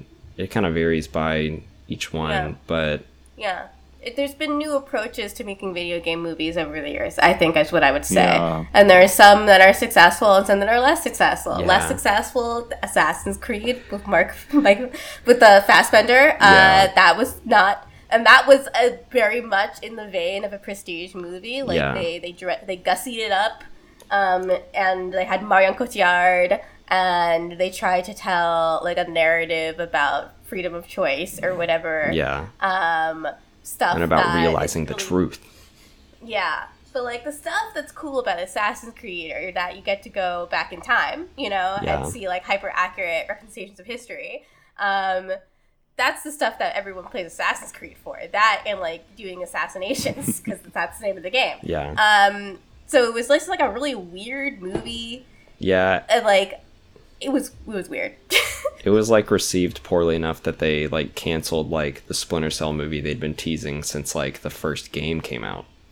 Oh my god.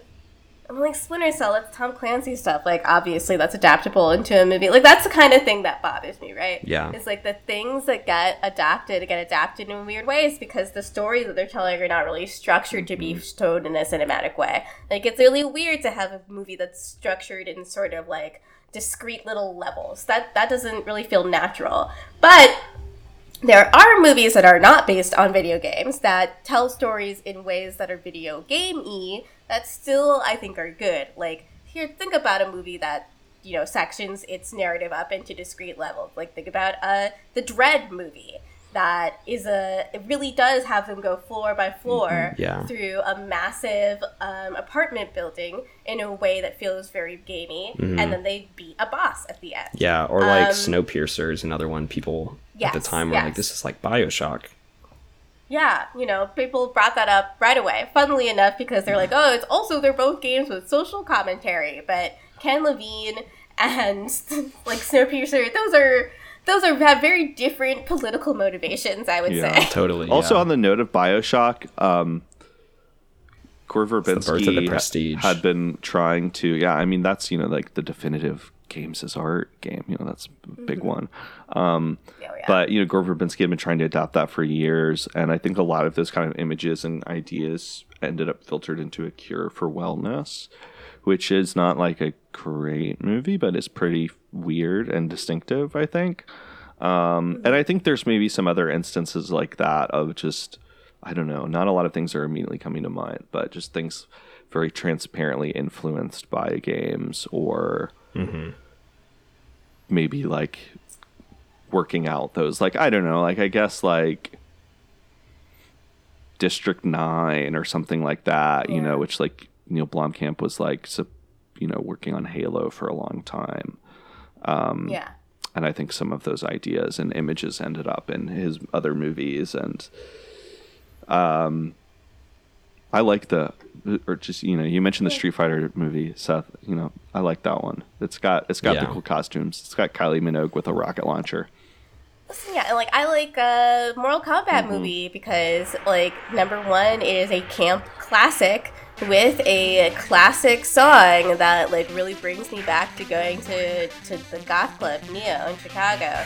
Like it is a four to the floor league shaker, and that is something that does reflect sort of the actual culture that Mortal Kombat is from in a way that feels more genuine. I feel like the Mortal Kombat, the new one, got there. I feel like it achieved some of the things that the first one did, but that first movie, that's like for me, like it's not very good and it's like kind of racist, but it's like for me, that's what I would want out of a video game movie, something that feels like video gamey. No, I think Mortal Kombat Annihilation, I watched recently, the second one, which is not good necessarily, but has its pleasures just because it's like every character is like a video game character that just have like very distinctive costumes, and like you have this like, I don't fucking know Mortal Kombat character names, but you have like the ex-football player who's like who's playing this like the guy with like the big robot arm, and which is, speaking of AEW earlier, the wrestler Brian Cage, the Machine Brian Cage, who's just this insane, ripped, massive dude. He comes out with this like cyborg outfit that's like very clearly like Mortal Kombat meets what's his name, Cable from the X-Men, mashed together. But which honestly, that's my favorite video game movie, is the Young Bucks and Kenny Omega. I can't fucking remember. I've watched too many pay-per-views in a row. I can't remember names anymore. But some AEW 2019 show, they did a like Street Fighter themed entrance and costumes and stuff. That's my favorite video game movie. Yeah. Honestly, I'm just thinking about this because my boyfriend also just bought and is probably still playing the Scott Pilgrim movie. But like, yeah, that's that's based on a comic book that is like directly influenced by video games. Like that movie is an expression of the kinds of the emotional journey that a game takes you on that feels very true to life. But it isn't directly about a video game. It's about how video games teach you things. And then but also my favorite version of this is Edge of Tomorrow, which is just about Tom Cruise eating shit over and over and over, going through the same level over and over and over until he gets it right and has it perfectly memorized and knows it every way in and out. And then using those skills and using them in a challenge with a lot more risk, which is just like the scenario that most video games put you in emotionally when you are playing them. And it's like the reward structure of those games too, or the feedback loop. Yeah. And they managed to do it in a way that I think is like a very fun movie, a very good little action movie. You know, it's not super deep. Emily Blunt is, I don't know, she's way better than that movie deserves, frankly. But they really delight in showing you all the different ways that Tom Cruise is gonna die. Like, it becomes a running joke that Emily Blunt's just gonna shoot him in the head when he fucks up. Like, he's training, there's a training montage where he just keeps, like, breaking various parts of his body, like, breaking his legs. And she's like, okay, well, I gotta reset the day, so I'm gonna shoot you in the head now. And he's like, no, I can still make it. And then just restarts. It leans into the goofiness of this premise. Definitely. It's... sorry, dry mouth, stoner problems. Just stoner It's I talked about it on a few episodes ago. I can't remember exactly which episode, but the Need for Speed movie is actually pretty good. It's just got a lot of... It's directed by Scott Watt, who's like a longtime Hollywood stuntman, and it's got a lot of just great like race sequences and set pieces that are very like tactile and kind of nitty gritty and mechanical and material, and just not really like anything. I don't know, most car chases and sequences feel very previs and rendered and CGI bound, and those feel very real. And it's maybe a little bit too long, but I think that's also a great one. Underrated IMO. Yeah. I don't know. It's a tough it's a tough genre because it's like a genre based on like adaptation. I've never seen it. Material. I've never seen it, but other people defend it. Silent Hill. I like the Silent Hill. I feel like when I see it, I will like it. I just know. I think it is. You have to treat it like the thing. Like, you have to treat it just as discrete from the games. But I think it is very good at evoking the things that people like about those games. You know, people really wanted to see like a literal translation of those games, but actually, go ahead, because this is, I think, maybe what I want to wrap things up on. No, well, so the second Silent Hill movie, Silent Hill Revelation 3D, directed by a trans woman, MJ Bassett, who also directed Solomon Kane and this movie last year with Megan Fox called what was it called? Rogue, where Megan Fox is like a hunter, like she's hunting a tiger or something. Dog soldier. And she started as like a wildlife photographer. So that's somebody who I've been kind of like, that could be a Hotbox episode. Like, that's a vulgar auteur right there. Absolutely. But so I've been like, I would defend those movies sight unseen. That's just something I would go to bat for, both of those. Yeah. Yeah, the thing I was just gonna say, I completely forgot. Oh, no. So you know what? Damn. Let's just Silent leave that to Hill, you, something about mysteries. Silent Hill Yeah. movies, Silent Prestige, Hill movies, adaptation. Prestige. Adaptation. It's like No. evoking what people liked about the games, but not being literal. Yeah. I mean, I feel like it was along those lines, but you know what? All thoughts are ephemeral. It's not that important. Yeah. Let's just leave that to be a mystery. Yeah. Yeah. I don't remember at all because I was too engaged with what Nadine was saying. I was just so intelligent. We'll leave true. it silent. Yeah. Yeah. That's so stupid. Oh God, I love podcasting, baby. I do. Yeah, accidentally recording for 2.5 hours. You know what? It's good. It's just that we were No, having a you good know, I've conversation. been listening. So as we've talked about many times, we both don't really listen to that many podcasts, or you know, at least I don't very. I have had podcasts here and there, and then I trail off with everything. But I started listening to this wrestling podcast, the Lapsed Fan Podcast, where every episode is like a deep dive into a different old pay-per-view, and pretty much most of their episodes are like 4 hours minimum, and a lot of them they do have like two-parters that are both like 3 to 5 hours long about one show. So I'm kind of like, okay, you know, now I'm tipping my toes around the podcast world a little bit more, and there's a lot of long fucking podcasts out there that people actually listen to, and so true. I don't Quite feel too shame for bad many about people. running long myself. Yeah. As they say on Waypoint Radio, 5-star runtime, 5-star podcast. Mm-hmm.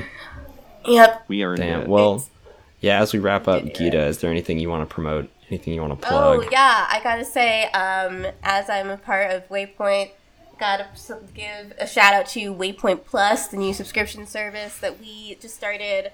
We have blown through our subscriber goals, which has been incredible. Like, thank you for all the support, everyone. But if you're interested in bonus pods and supporting our ability to do streams and stuff like that, then I think you go to waypoint.zone/plus or /join. One of those two. Yeah. And you can sign up $5 a month. It's a cup of coffee. One kind of expensive New York coffee a month, you know? And listen, treat yourself.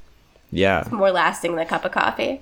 definitely worth More checking out. I've been a Waypoint reader and consumer for on and off for years, and the content's always worth it.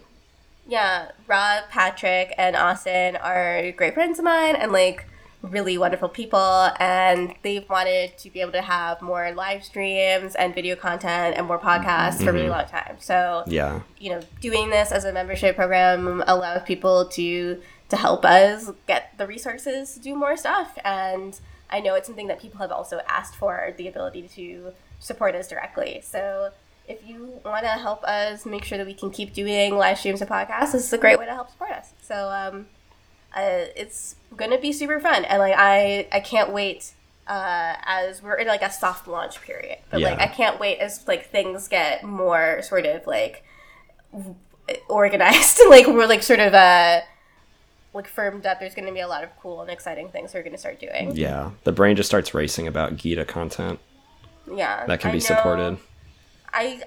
There will be Gita content, and I'm very excited about it. So please sign up if you want to get some, be able to support my ability to do some live streams, do some podcasting. I would love that. Definitely. But yeah, that's what's new in my life. Also, I just wrote about the new Sims expansion, which is the one where you basically are an HGTV show, and I think it's really cool. It's really cool. I think if you are willing to dip your toe into the Sims ecosystem, it's kind of worth yeah. trying out at least a little bit. Wait. They always have a big sale at least once a year. Yeah. So if you don't want to spend a whole bunch of money on a base game and at least one expansion that I think is kind of essential for the game, well, I understand it's a lot of expansions that are out now, but it's like so literally like Trading Spaces in that like the first time I did a renovation, the family got so mad at me And, like, I had to, like, run away from the house. Because, like, they kept coming over to do angry social interactions. Oh I my thought my God. character was going to get into a fight with, like, the dad of that family. It's, like, very, very dramatic. And it adds, like, a lot of depth to the interactions between other Sims. So, The Sims is, like, to me, one of my favorite video game series. So, I would love it if you read that article. Oh yeah. Definitely go check it out. We'll have a link for it, in the show notes. That classic podcast move. Where can people find you on Twitter? Oh, you can find me at XOXOGossipGita.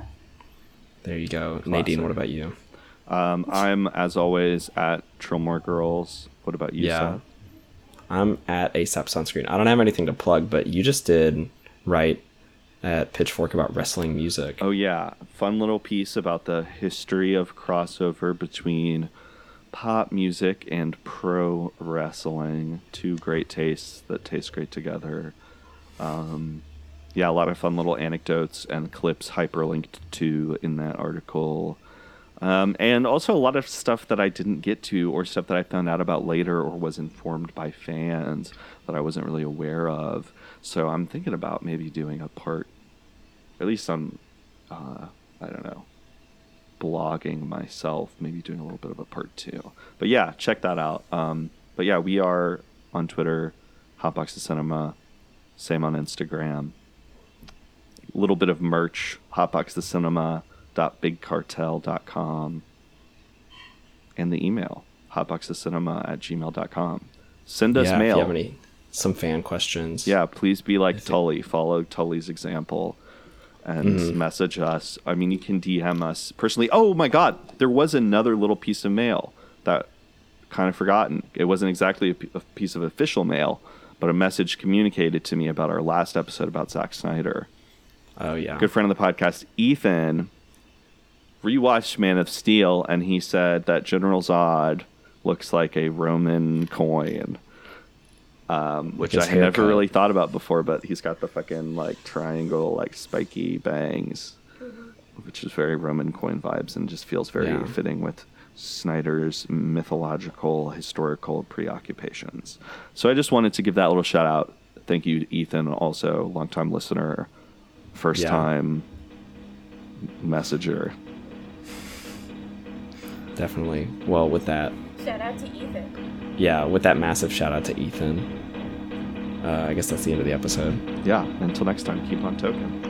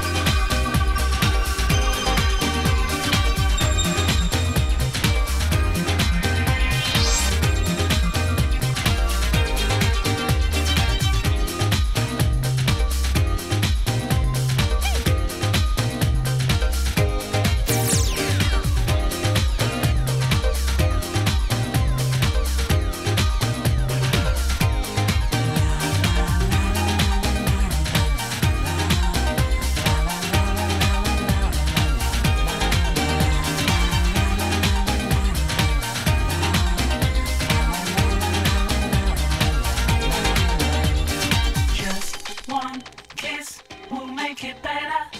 Just one kiss and we will be alright. Just one kiss will make it better. Just one kiss and we'll be flying.